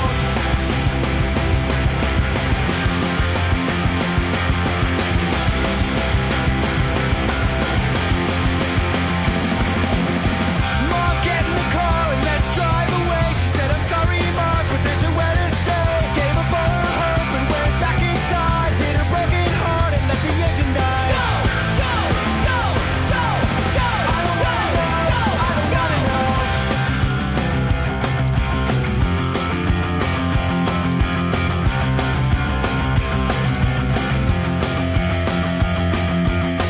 Why do evil men get away with it? Can't you see that I'm in a world of shit? Turn your back on hope and go back inside. Stop my bleeding heart and let the engine die.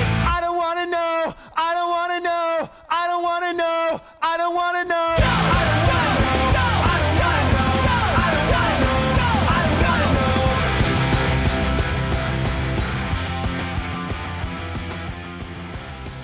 There you go.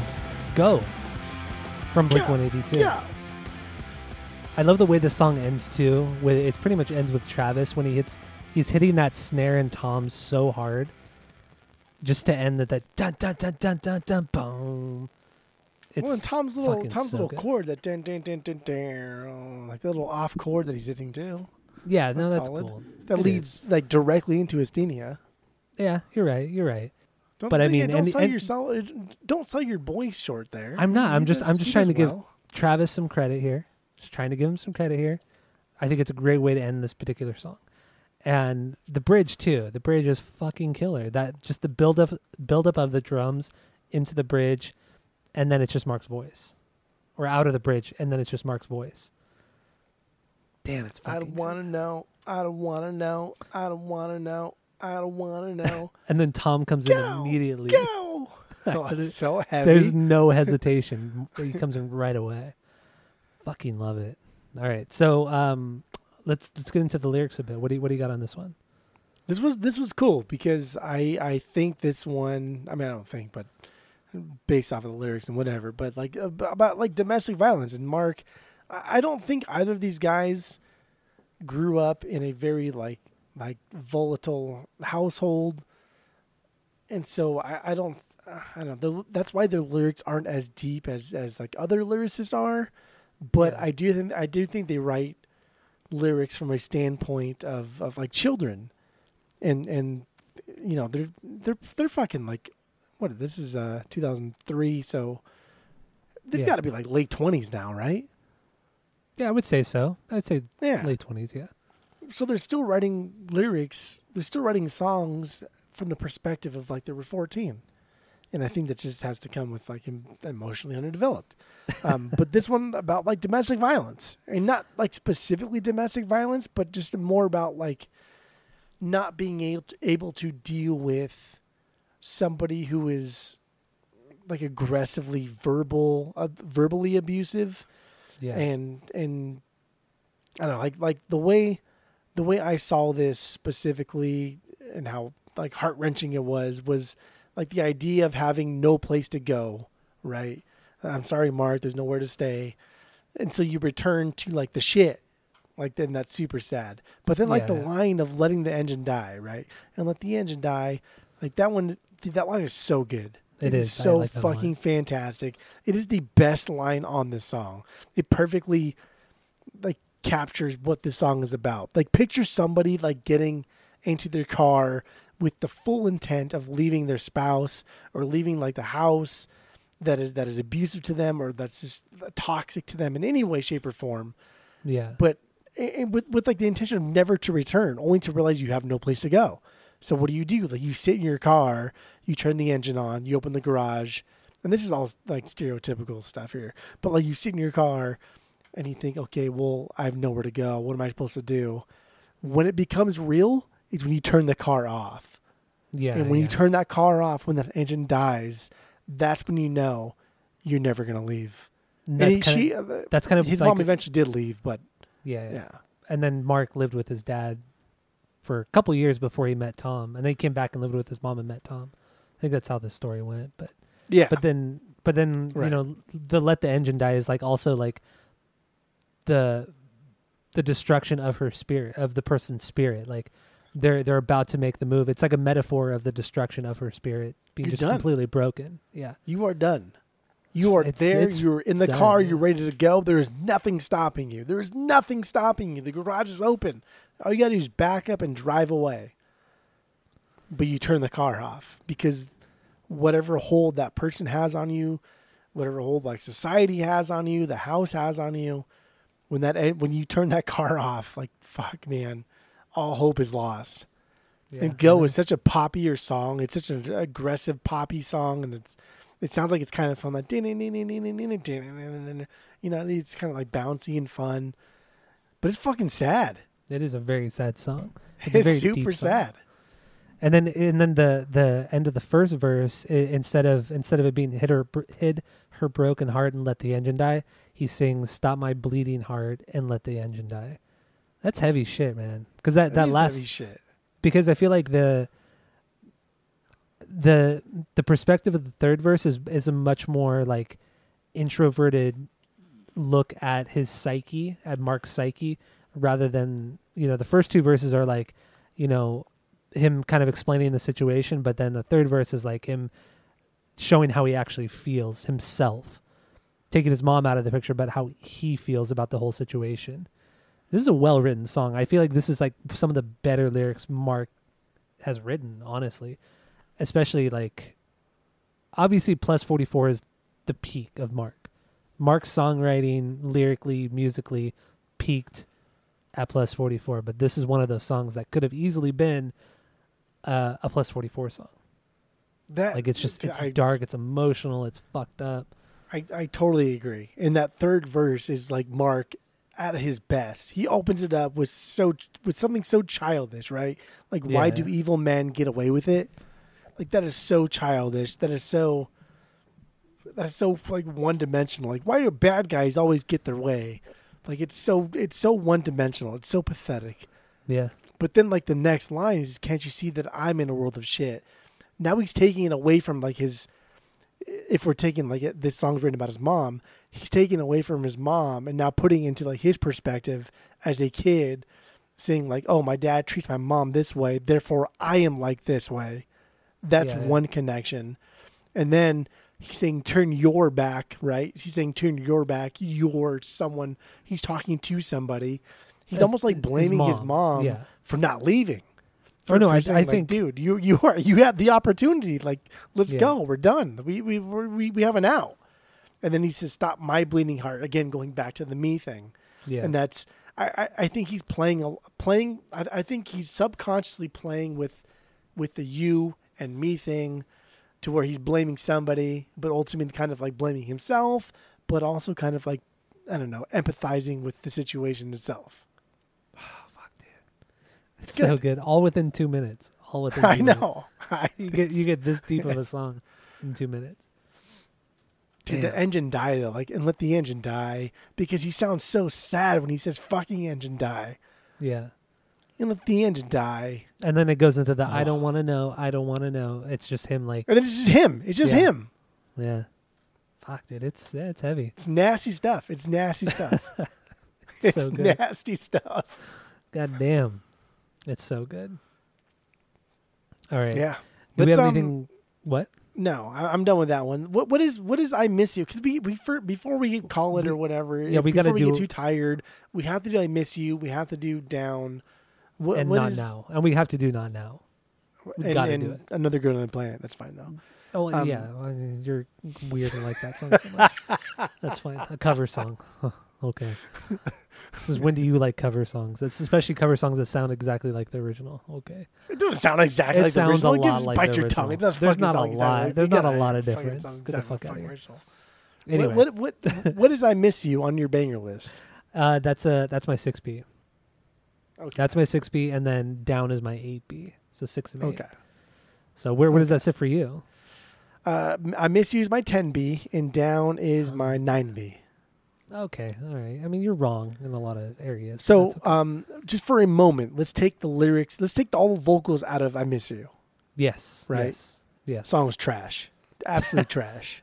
It's so Fucking basic. trash. It's just two chords, two chords that Tom is playing. It's awful. The bass line's super basic. Yeah. The only interesting part is Travis's playing because he plays with brushes rather than sticks. But even then, I honestly cannot give a fuck about that. yeah, I know. Ba-dum-bum, ba-dum-bum. Boom. And like watching them play it acoustically, like, dude, this is dumb. This is I know. stupid. Like, this is bad. But Bad, this is bad, one of bad. the few times that they've ever played an all acoustic song. I think maybe Again, because only twice. there's a They've reason only for done it that. twice. There's a reason for that. But What Went Wrong is a really good acoustic song. Come on. Don't be silly. Don't be a silly boy right now. Yeah, that was a good song. It's a fucking great song. It's one of their best songs. Top 10 right there. Top 10 Blink. What Went Wrong? But yeah, I Miss You. I agree with you, man. It's not a lot going on, but it is the vocals that really set this apart. But mostly Tom's vocals, not really Mark's, but Tom's, because the voice See, I inside don't- my yet. I don't disagree, but I do put like an asterisk there because I don't think Tom's part drops as hard had it not been for Mark. And I've said this for many years. Yeah, And I don't think Tom's part the "Where are you?" would have dropped as hard had we not heard 2 minutes of Mark just kind of like sliding in with a very monotone, very low end stuff. And then we get Tom dropping in like that, which is just like, fuck, man, it's good. Like, it's real good. And this is my 10B. I think musically it's trash. But when Tom drops in, like, my panties drop. Honestly, they fucking drop.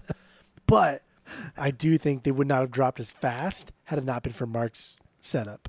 yeah. It's like playing volleyball, right? You see him play That's volleyball. true, yeah, You yeah. throw him up, and you spike it. Tom spiked it. But It's don't or forget like the person that set it up. or like an alley oop, in basketball. Like You an have to have alley-oop, somebody like a set good up an alley-oop. alley-oop. Yeah. Like a good alley-oop. A Magic Johnson to Kareem Like Abdul-Jabbar. Like Yeah. a good cross Good Kobe to to your boy Shaq. Ronaldo. Like a good cross to your boy Ronaldo to fucking right in the goal. Exactly. Don't forget the cross. Don't forget the cross. Got to get the cross. Mark crossed it. He did. He absolutely did. He did, right? Come on. Like, I come agree. on. No, I totally agree. And I've always really liked Mark's monotone or like lower register. I feel like he does it so well, and he does it so much on the Plus 44 record. He absolutely perfected that kind of lower register, and then you miss out on it so much because he doesn't do a lot on Neighborhoods, and then by the time you hear him take essentially lead vocals again is on California, and Feldy's making him sing out of his range, and it's just like, what happened to the lower register? I mean, especially for a guy, as you get older, your voice deepens. Like you see it. There are very few singers who keep it up, who can keep up the higher registers. It's rare. And Mark's, like we said, Mark's not a good singer. Why are you forcing this guy to sing higher than he should be? It's Yeah. weird. It's not good. It's not Oh good. God, Feldy. Back to it's always back to Feldy. It's always back to him. It is. It's trash. It's trash. It's like we see. It's because we know the potential of Mark. We know how good he is, but he doesn't have the confidence, unfortunately. But Dude, the part like in between verses when Mark says and wishes never ends, and Yeah. then says it again, wishes never ends, but then Tom comes in too. And they've got like a little like small foreshadowing of like what Tom's going to do next. Oh it's so man, good. It's Like, I really love fucking Mark's good. verse. I fucking love Mark's verse. I truly do. I love it. I Hello love it. there, But- angel from my nightmare. But like I do like that line, part, though. that second part when he says "wishes never ends," I just like, okay, here we go. I sit up straight. I say, okay, I'm gonna drop in hard. I'm But gonna then- drop in hard. What's so cool, right before Tom comes in, there's like this momentary lapse. Like the drums stop, and then there's like a couple strumming parts on the guitar, and then Tom comes in. Like comes in hard. Like everything comes in all together once Tom starts again. But there's that lull, that lapse, like momentary lapse of music, and then I think that's another reason why it hits so hard, because it comes out of fucking nowhere. I also saw this so week good. that fucking like Travis like claim or laid claim to fame of the Jack and Sally part. Like, he I was the kind of one- read that too, but Like, I don't what? believe it. I don't believe it. What? I think Come on. it's just him being cocky. I don't believe it. Come on. Yeah. Like like that guy's never watched a fucking movie in his life. To be honest, I don't know. Boring dude. And lyrically on this one, I kind of wanted to talk about. There are 3 lines in this song that I really really like. One of them because it's just so stupid, and the other 2 because I really genuinely kind of like them. The first one being the one I like, and it's the line that Mark says where he says, "And hear your voice of." Wait, no, is it Mark? And hear your voice of treason. No, that's Tom. Sorry, shit. Yeah, I really like that line a lot. I like hear your voice of treason. I don't know. I don't just thinking about it. It's just a really cool thing. It's nice. Well, not nice, Well, but it's it's effective. I guess. so you could like say. hear your voice of reason is what you would Is- say to yeah. somebody who's like a rock, right? When like old white ladies say, "You are my rock," like your know. rock is your voice of reason.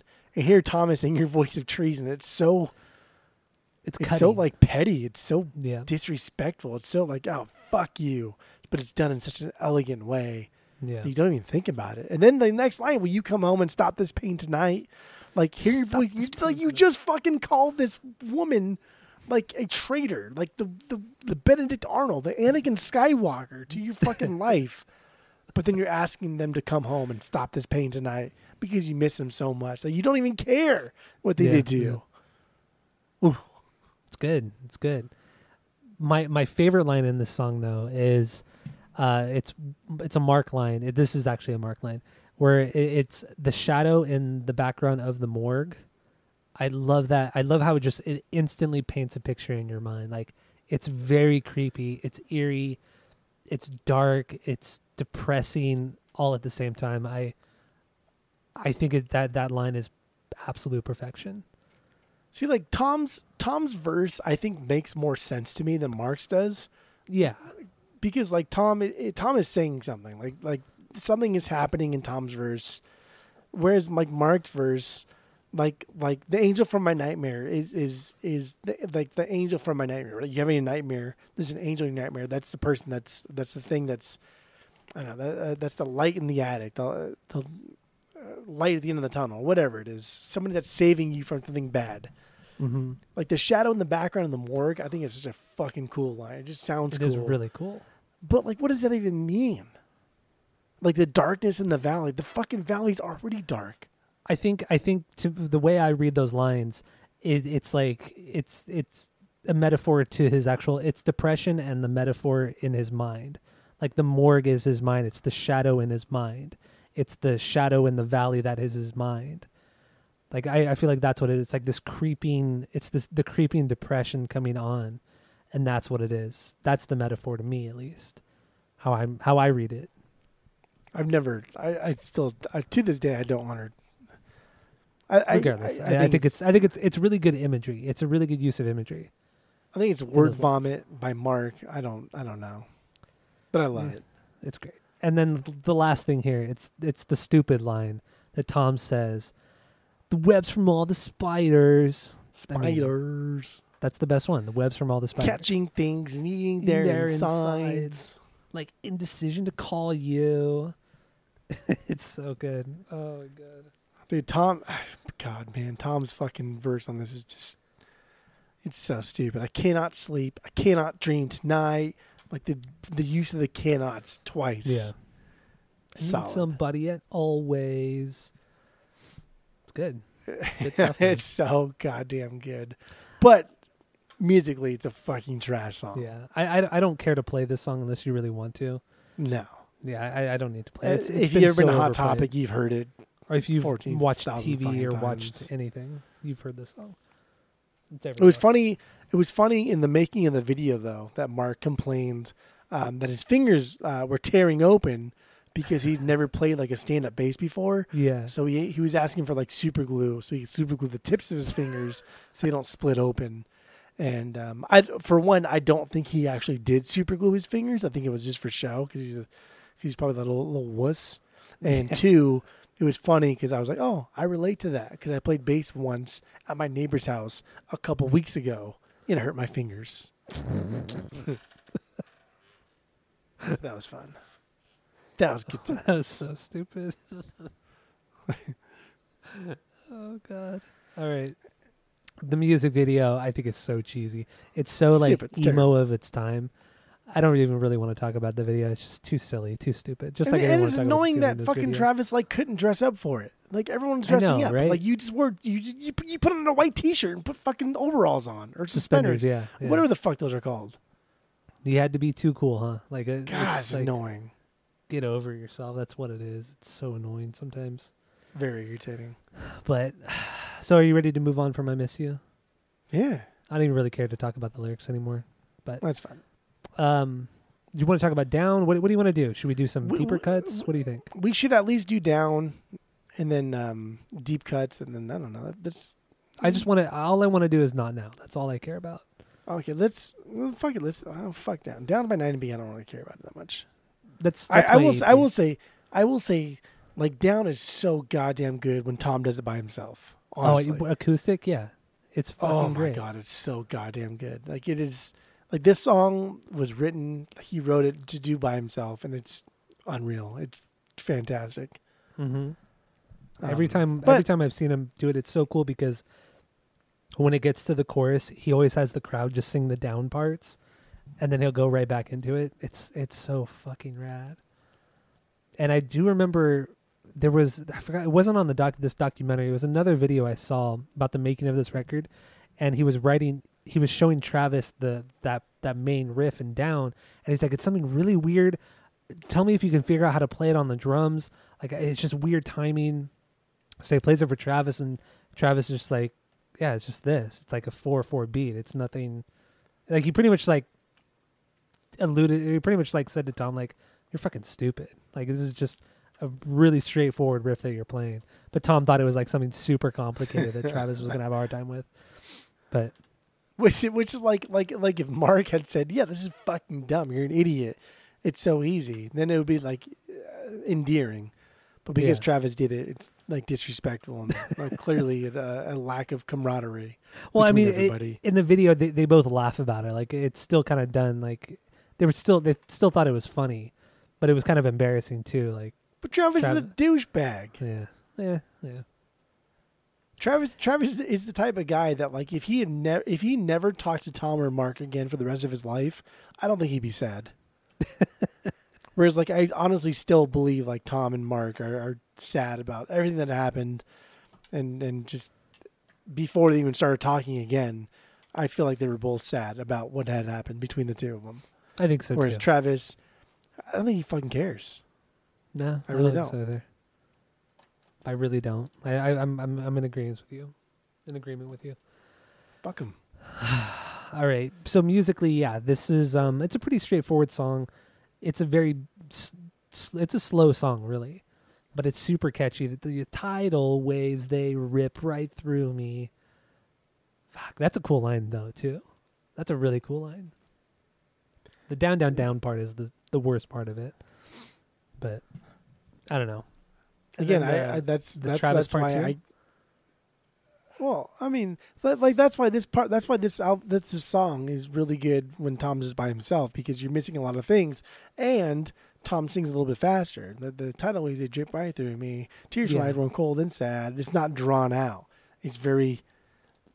he's kind of like rushing through it, so you're getting all these words in, and it's just him by himself, and it's I don't know. This song itself is very, very adolescent, very, very teenage, angsty. Right, your vows of silence fall all over, like vows of silence. Like imagine you're in a car with some girl or you love or you like, and you ask her a question. She answers 3 seconds after you ask the question, but in those 3 seconds, your mind's going a mile a minute.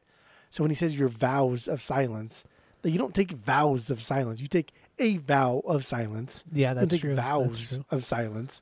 So this is just like his adolescent mind going a mile a minute, overthinking everything. And that's cute. It's fun. Anyway.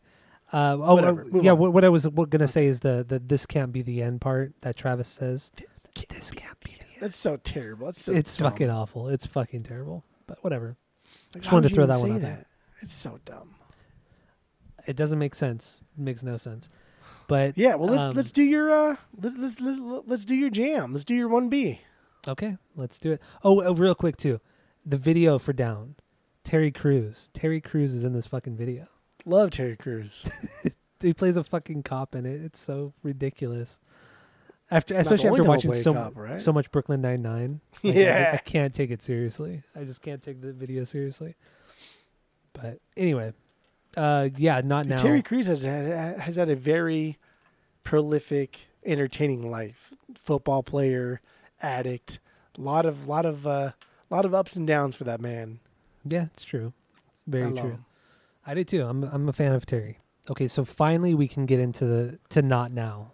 Yes, Technically- here we go. Technically, Finally. my biggest banger, my 1B off of this record, and you're Zero Fun. So you didn't rank this as a banger at all, right? Well, it wasn't released on the album, so Well, it was released on the UK version of the album as a bonus track. So it was on the album somewhere in the it the was world. officially released like after the album came out, but that's okay. It was also on the Greatest Hits compilation that came out, I think, 2 years later, after they had broken up, and there was even a music video for it. But the video was pretty much just like clips from the like live shows and like their USO tour and some behind the scenes stuff too. But dude, the song is unreal. Like his guitar part is just so catchy. It's a very heavy song. It has high and low moments. I just don't even know. The chorus, the please stay until I'm gone. I'm here, hold on. It's what the fuck is he doing? What is he doing? I have no idea what he does. It's insane. Oh my god, dude. It's unbelievable. What do you think of this? I will say, like I've never understood like your obsession with this song. And I remember like at Esperanza, in like the field, just playing guitar like really late at night, playing this song, like with you. I just, love like, playing this song. in the field, and I just like this is not like the greatest Blink song. I love playing this still on to this guitar. day. I don't I don't understand it. I just love It's his really really good. his fluid motions when he plays the parts that just the way both hands have to move and like play with one another. It's just so smooth and kind of almost at points it's very swingy, and I don't know, man. The guitar playing, the drumming it's not, the drumming on this isn't like crazy. It's straight and to the point. There's nothing flashy on it. It's all about melody in this song. Everything is about melody, especially between Tom and the guitar. It's like you were saying, like this is one of those examples where he plays perfectly in harmony with his vocals on this. And dude, I fucking love it. I fucking love this song. It's unreal how good this song is. It's a good song. I love this song. It's fantastic. It's better than good. This is a banger. Absolutely. Through and through. Wow. I can't get I over mean, it. I'm just like blown away by this song every time I hear But it. like this is not like a top like 10, 15 How Blink can you song. even say No. that? How can you even say This that? might be like a top 20 Blink song, maybe. Maybe. But think about how cool it is, like that, like leading back into the heavy part where Travis is playing like the snare right there, and then Tom's just hitting the acoustic guitar, singing along, and then that dun na na na na na na na na na. It's fucking great. He likes it. Oh, I don't know. It feels good and I'll come. His voice is so whiny in this one, and it's so high. I think this is probably the And what is like with all the God imagery here? Like all of a sudden, yeah. There's a now, lot like, of that. Yeah, there's a it's- lot of that. Which is, I mean, for good or bad, it's out of But- character, right? Like that. but It's when above you- all else. When you read about like how like the inspiration of the lyrics, it's about death. It's about, seeing somebody you love die, and you wanted to say goodbye, but it's just too late, and you're just kind of begging to whatever higher power, just like, just give me one more chance to say goodbye and do this. And this is another one of those songs where I was saying, like, Go is a very emotional song, a very deep song. This is also, I feel, one of those deep songs on the record, because it talks about mortality and just not being able to say goodbye to somebody that you love. And it's a sad song. And yeah, he does use the God imagery, but he's using it, I think, not necessarily because he's like a devout Christian, but I think it's just, that's kind of all he knew growing up. And that's like, for example, like you grew up fairly Christian, Catholic, you know what I mean? So it's like, you're like, if something bad happens, you're not gonna say like, pray to Allah or whatever, you're gonna say God, that's your thing. That's how you grew up. And I feel like it's the same way with this song. Okay. That's just what he knows. I don't think it's an overtly religious song at all. It's more of a song of desperation when somebody around you dies suddenly or without saying goodbye. That's what I got on this one, lyrically. Okay. But I see that. Okay. I gotta play it. I just gotta play it. So Play I fucking cut out track. some of the intro, but here we go. Not Now from Blink.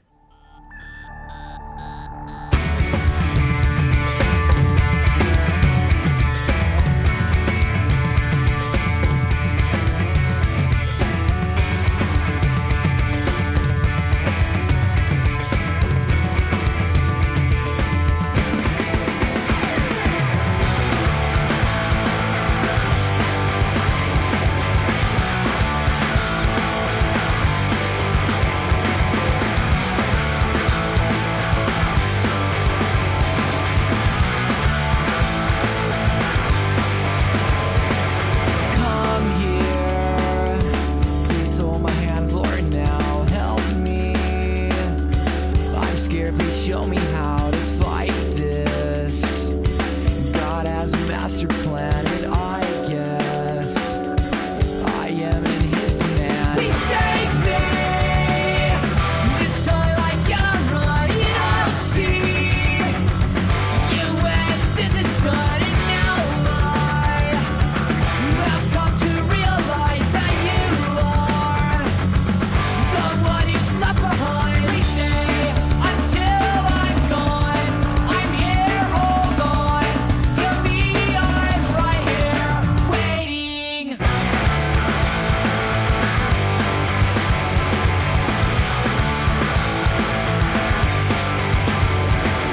I see a light, it feels good, and I'll come back soon just like you would. It's useless. My name has made the list, and I wish I gave you one last kiss. Please stay. Not Now from Blink 182. The best song on the record, my 1B. Technically my 1B. Where do you think you would rank this song within the album? I'd probably like. Would it be? I'd say maybe like you midway. 4? You'd put it that high? Yeah, maybe 4, 5. Oh, No, because okay. no, maybe 6. Because I have Violence as my 5B. And Okay. and like goddamn, Violence is stupid fucking good. So I would say 4 to 7. No, Okay. no higher than 4. No lower than. Yo, God, no lower than 7. Yo, Yeah, no higher than 4, no lower than 7. Probably somewhere in between. Okay. That's kind of It what is I a really, figured. really good song. And I always joke saying like we should do Another Girl, Another Planet because that's just like the Mark. It's the Mark song. It's just like Mark keeping up with Not Now. Yeah. But then while doesn't even while it do is a a really, really cover. good cover, like it's a solid cover, it's better than the original for sure. The original's Oh, yeah. dumb. Original, it's weird, but it's not No, it's that dumb. much different. It's dumb. It's stupid. It's fine. dumb. It's fine.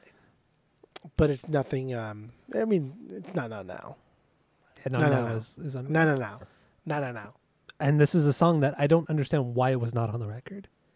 It should have been on the record. Where would this fit though? This would not fit on the record. Like, where would you put this in the record? I would put this probably.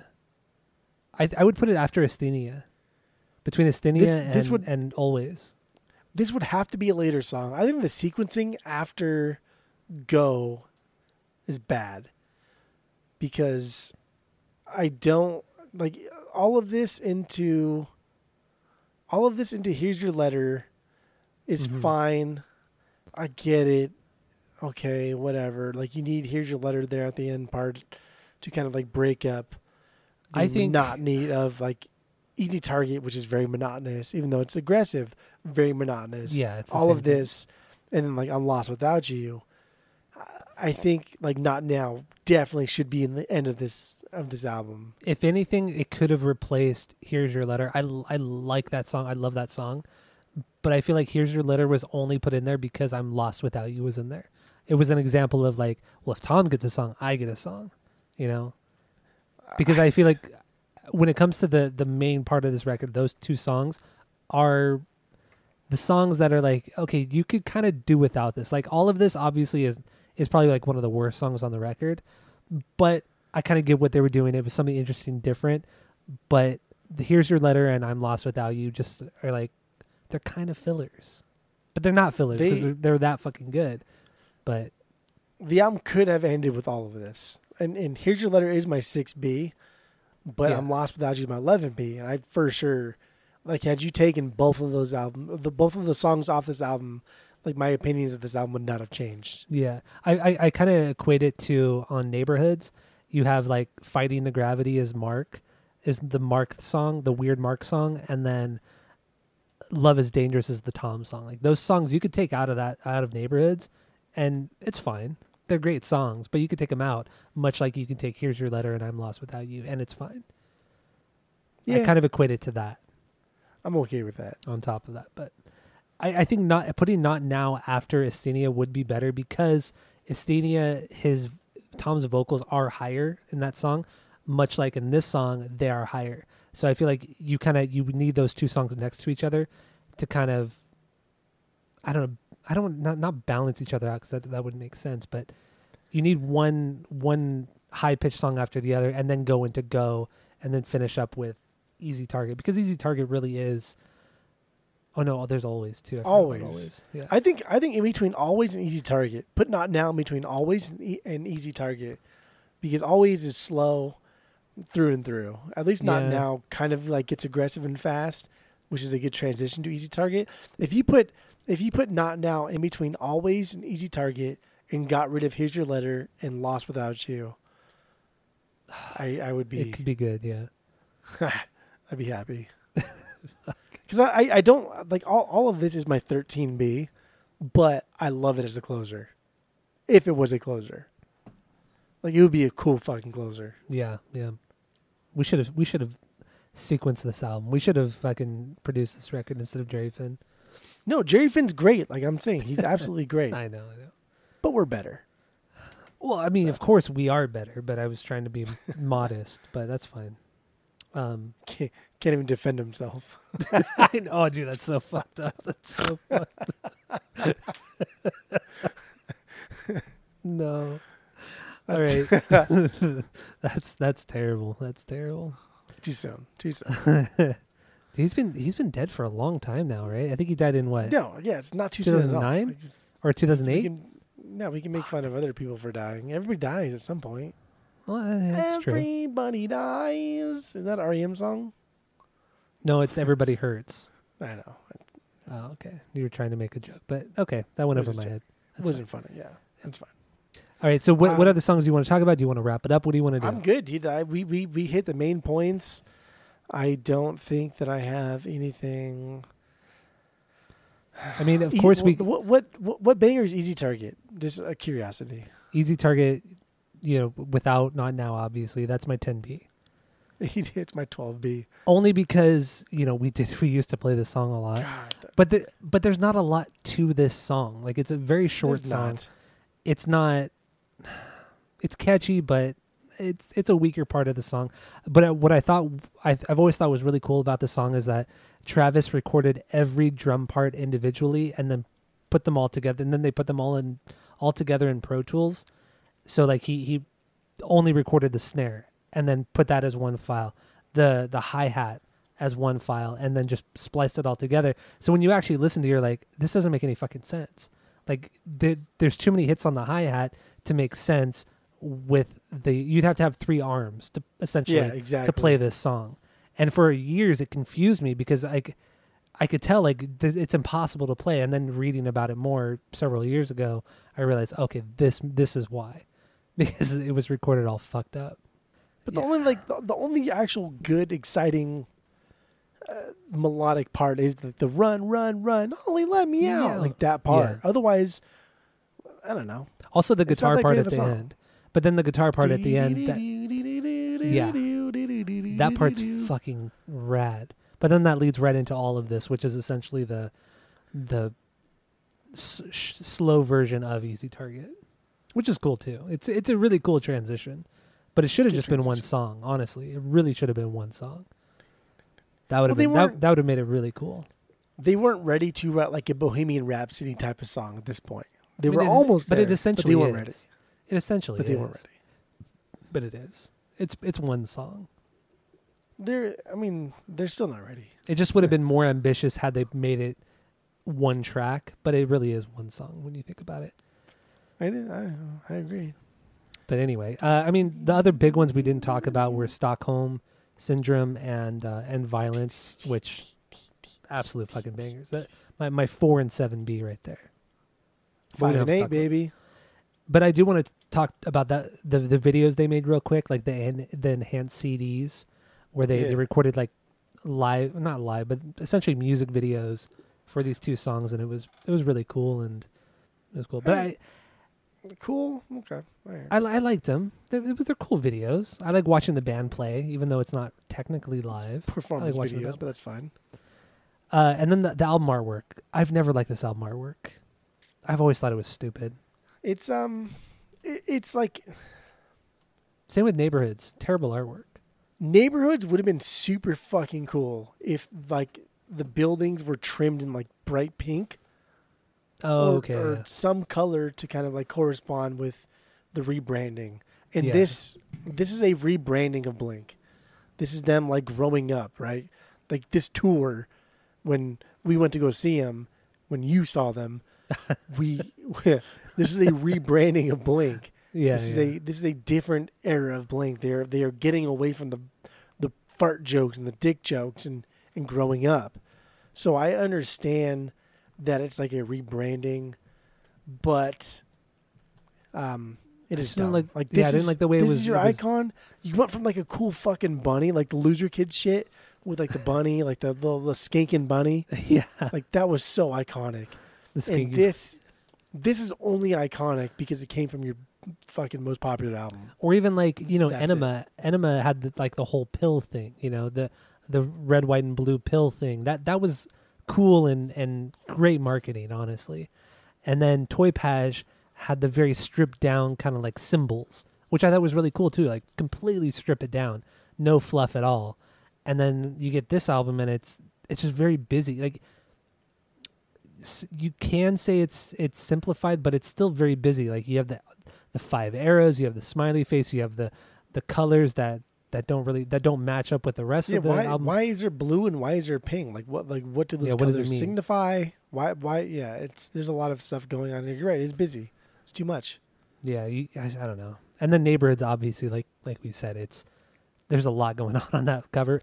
And the only cool thing about the Neighborhoods cover is like, you know, it has the little like everybody like their kids' names and people that are close to them, like DJ AM is spelled out somewhere. Like when you really look at the cover, it's actually kind of cool in that way when you can look for all the names, like Where's Waldo. That. I fucking hate that. But you love Dookie from Green Day. It's That's the same what I'm thing. saying. Like, you're not Dookie though. Like, Yeah. get out of Well, here. there's You're that, not fucking Dookie. And that wasn't. That was a different guy doing like an album for Green Day, who decided to just like put whatever he liked into the Dookie cover, not like what Billy Joe wanted or Trey wanted. Like the Neighborhoods thing. Like, 'cause you can see DJ AM on like graffiti on one of the side of the buildings, and it's hard to see anyway because everything's black, white, or gray. True, yeah. And it's just, it's a really, really cool concept and really good artwork.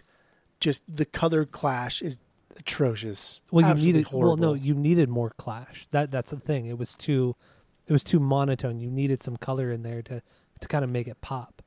Like, why not just like line the rooftops in pink? Like, why not just do something in pink? You have, like, everything you're doing is pink. Or even the colors of the self-titled, the turquoise and the pink. You know, kind of mix the turquoise and pink in there with the buildings, showing, you know, this is the next step. And they even and what's even crazier is when they put out Neighborhoods, they rebranded the smiley face circle, and instead of the 5, they put six arrows Yeah. to represent the 6th album. So why didn't they just do that with the color scheme on the Neighborhoods album? It's weird. Like, why change one thing and not the other? It would have been a much better album cover. I agree with you on that. But It's, I mean, just like going along with the Neighborhoods being the 6th album. yeah, Yeah, 6th album. Yes, yeah, 6th album. Well, but it's not the 6th album because it is and it isn't. Yeah, because fucking Mark, you know, being it's not the 6th album. It's actually God, dude, Mark is so 7th annoying album. sometimes. And then that whole thing Mark came out with like 2 years ago, like how Blink, it's not capitalized, it's a lowercase b. It's like, what? Like, nobody's ever said this until you said this right now. I think it's always been lowercase b though. I don't know. Yeah, it's always been lowercase b for sure. I guess. Like, Looking it at for the- sure. I'm has- actually looking at the cover art right now for this album for Untitled, and yeah, Like, it's I- lowercase. I'm pretty That's sure like annoying. it's always been lowercase b, with no dash 182. There is a dash on the Untitled because I am looking at it right now. There is the dash, but it is lowercase b. Whatever though. It's the little things I guess that annoy But us. then like on Dude Ranch, because I still have my Dude Ranch sitting up on the record thing there. It's all caps. The BLINK. It's all caps. I think so that's I not think fair on either. I think on Enema of the State I think it's all caps as well. I could be mistaken though. Like all the marketing for Enema I think was all caps. Anyway. Anyway, Do we have yeah, do we have let's- anything I'm left on good. this record? I'm good. That's You it. Good. Okay. All right. So let's wrap it up. Give our final thoughts, and then we're gonna give our rating of the record, according to our world famous 3-point rating system, where 3 is a perfect album, 2 is a good album. You're gonna continue to listen to it. One, dude. Let me start this one over. There you go. Here we go. This is a tough one. Here we go. All right. So we're gonna rate this record with our world famous 3-point rating Carry system, where 3 is a perfect album, 2 is a good album you're going to continue to listen to, 1 is a bad album but give it a shot, and 0 is the worst thing you've ever heard. So, what do you got, Jeff? Go. I don't think we've ever given anything a 0. No, we haven't. No. It's funny because if Poison you're going was to give close, like but if you're going to give a scale from like X to Y, like theoretically some things would need to be Y, right, to be perfect, and some things would also need to be X to Yeah, give that yeah. scale credence. But I don't think we've ever given anything less than like a 0.5. I think Poison was the only thing we ever gave a 0.5 to. Maybe we gave it a 0.25. I feel like Poison we would even give like a 1. No, we didn't give Poison a 1. You don't think so? I really don't think we did. We'd have to go back and listen, but I really don't think we did. So I That mean, album sucked, dude. Blink's Blink is God, Blink-182 is one of the most highly influential bands of the 90s, of the 2000s, just straight up. we're talking paving way for a different generation of music, whether it be good or bad. I don't know. It's just they were the forerunners. They did something that other people were just not doing well enough. I mean, Descendants were doing the pop punk thing well before Blink did, but not quite to the poppy, catchy, melodic stuff that Blink did. Like nobody has ever done it, like ever. Sum 41 close, Good Charlotte close, but my God, like Blink was something else. They added a fun factor to where you listen to a Blink song and it's fun. Blink's music was fun, and they were pegged as just like dick jokes and fun. And then this one came out, and this was not fun. It's not a fun album. This is like on the surface, this is very melancholy. This is very thoughtful. This is very down tempo. This is everything. But like still, they're not great musicians. Tom's guitar parts are not fucking. He's no Tom Morello. He's no Brian May. He's no. You know what I mean? Like he's no virtuoso here writing guitar parts. He's Mark, just even worse. A good songwriter. God damn, he's just a good songwriter. And so when you listen to this album on the one hand, it's dark, it's thoughtful, it's really good, it's really catchy, it's really pop punky. But on the other hand, it's very basic. There's not much to it aside from the production. Mm-hmm. And I cannot believe that Jerry Finn fell so hard with Enema, but climbed back up so high with this one. I know, And right? If I honestly, if I was going to give like an MVP, it'd be Jerry Finn to this one, because Enema of the State is a fucking joke compared to this. It truly is. It's a fucking joke. No, I agree. Compared to this, like Enema of the State is a blemish on his report card, because this is. Are you sure you this want to is say so. that? I'm absolutely. I Enema of the State can falls literally victim give to you his production. 100%. I can give you one album right now that you would say is worse than Enema of the State. Production wise, Every aspect. I can give you one album right now that I know for sure you would say is worse than Enema. because if you took the production out of Enema of the State, you would have a better Dude Ranch. You would. You would have a more melodic. You would have a more aggressive. You have a faster. You would have a better Dude Ranch.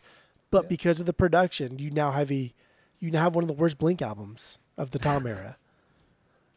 That's fair. You That's might now fair. have the worst album of the Tom era.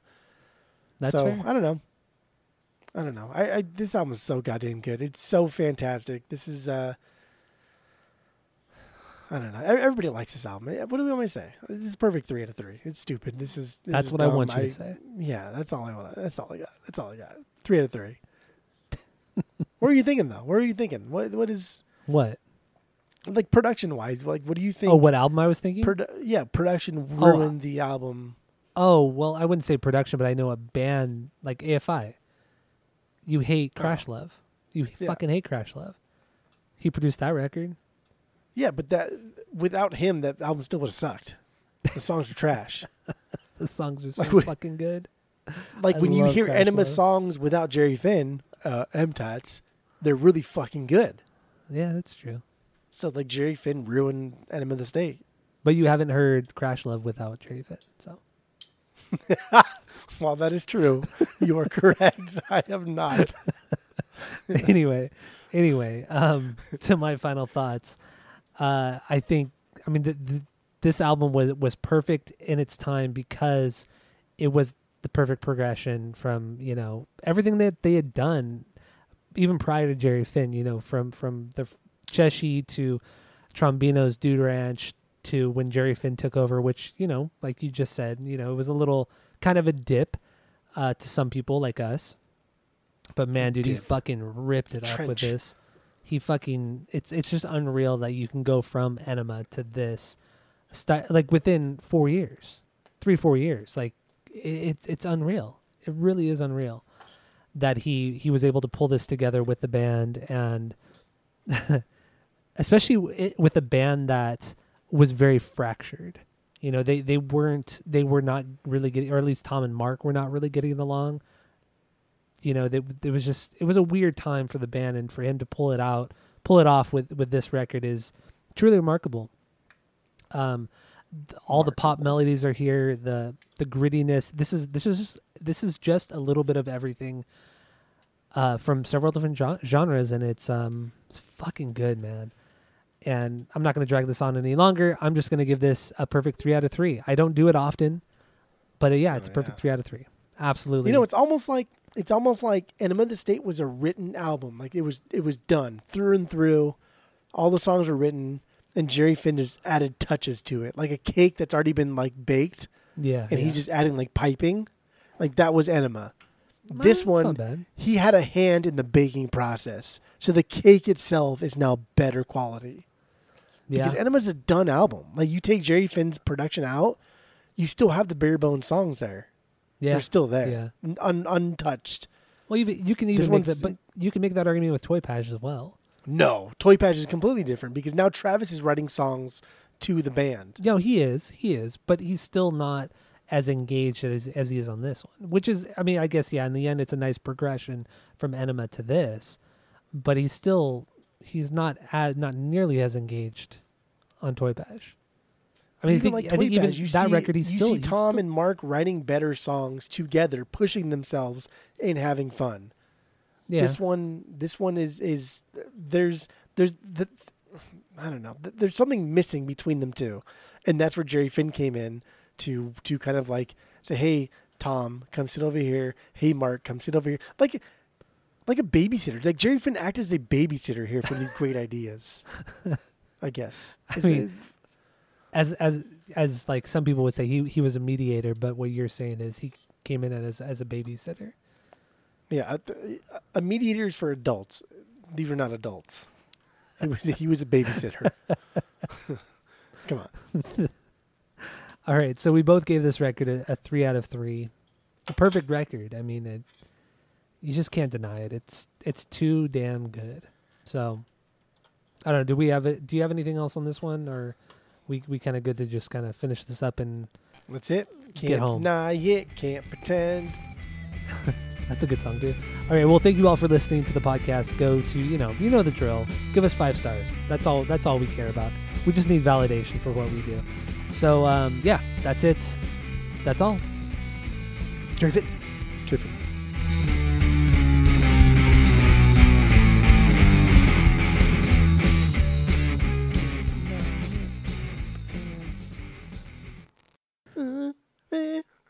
Beginning. Twisted transistor. Why? He has to say. He can't say like his song. He can't say fucking "Go" or "Here's Your Letter" is his favorite song. He's got Well, how to say can about he? Tom's song. How can he? I mean, this song is leaps and bounds better than those 2 songs. That's so cheesy. It's It's terrible. so bad. I'm so sick of fights. I hate hate them. them.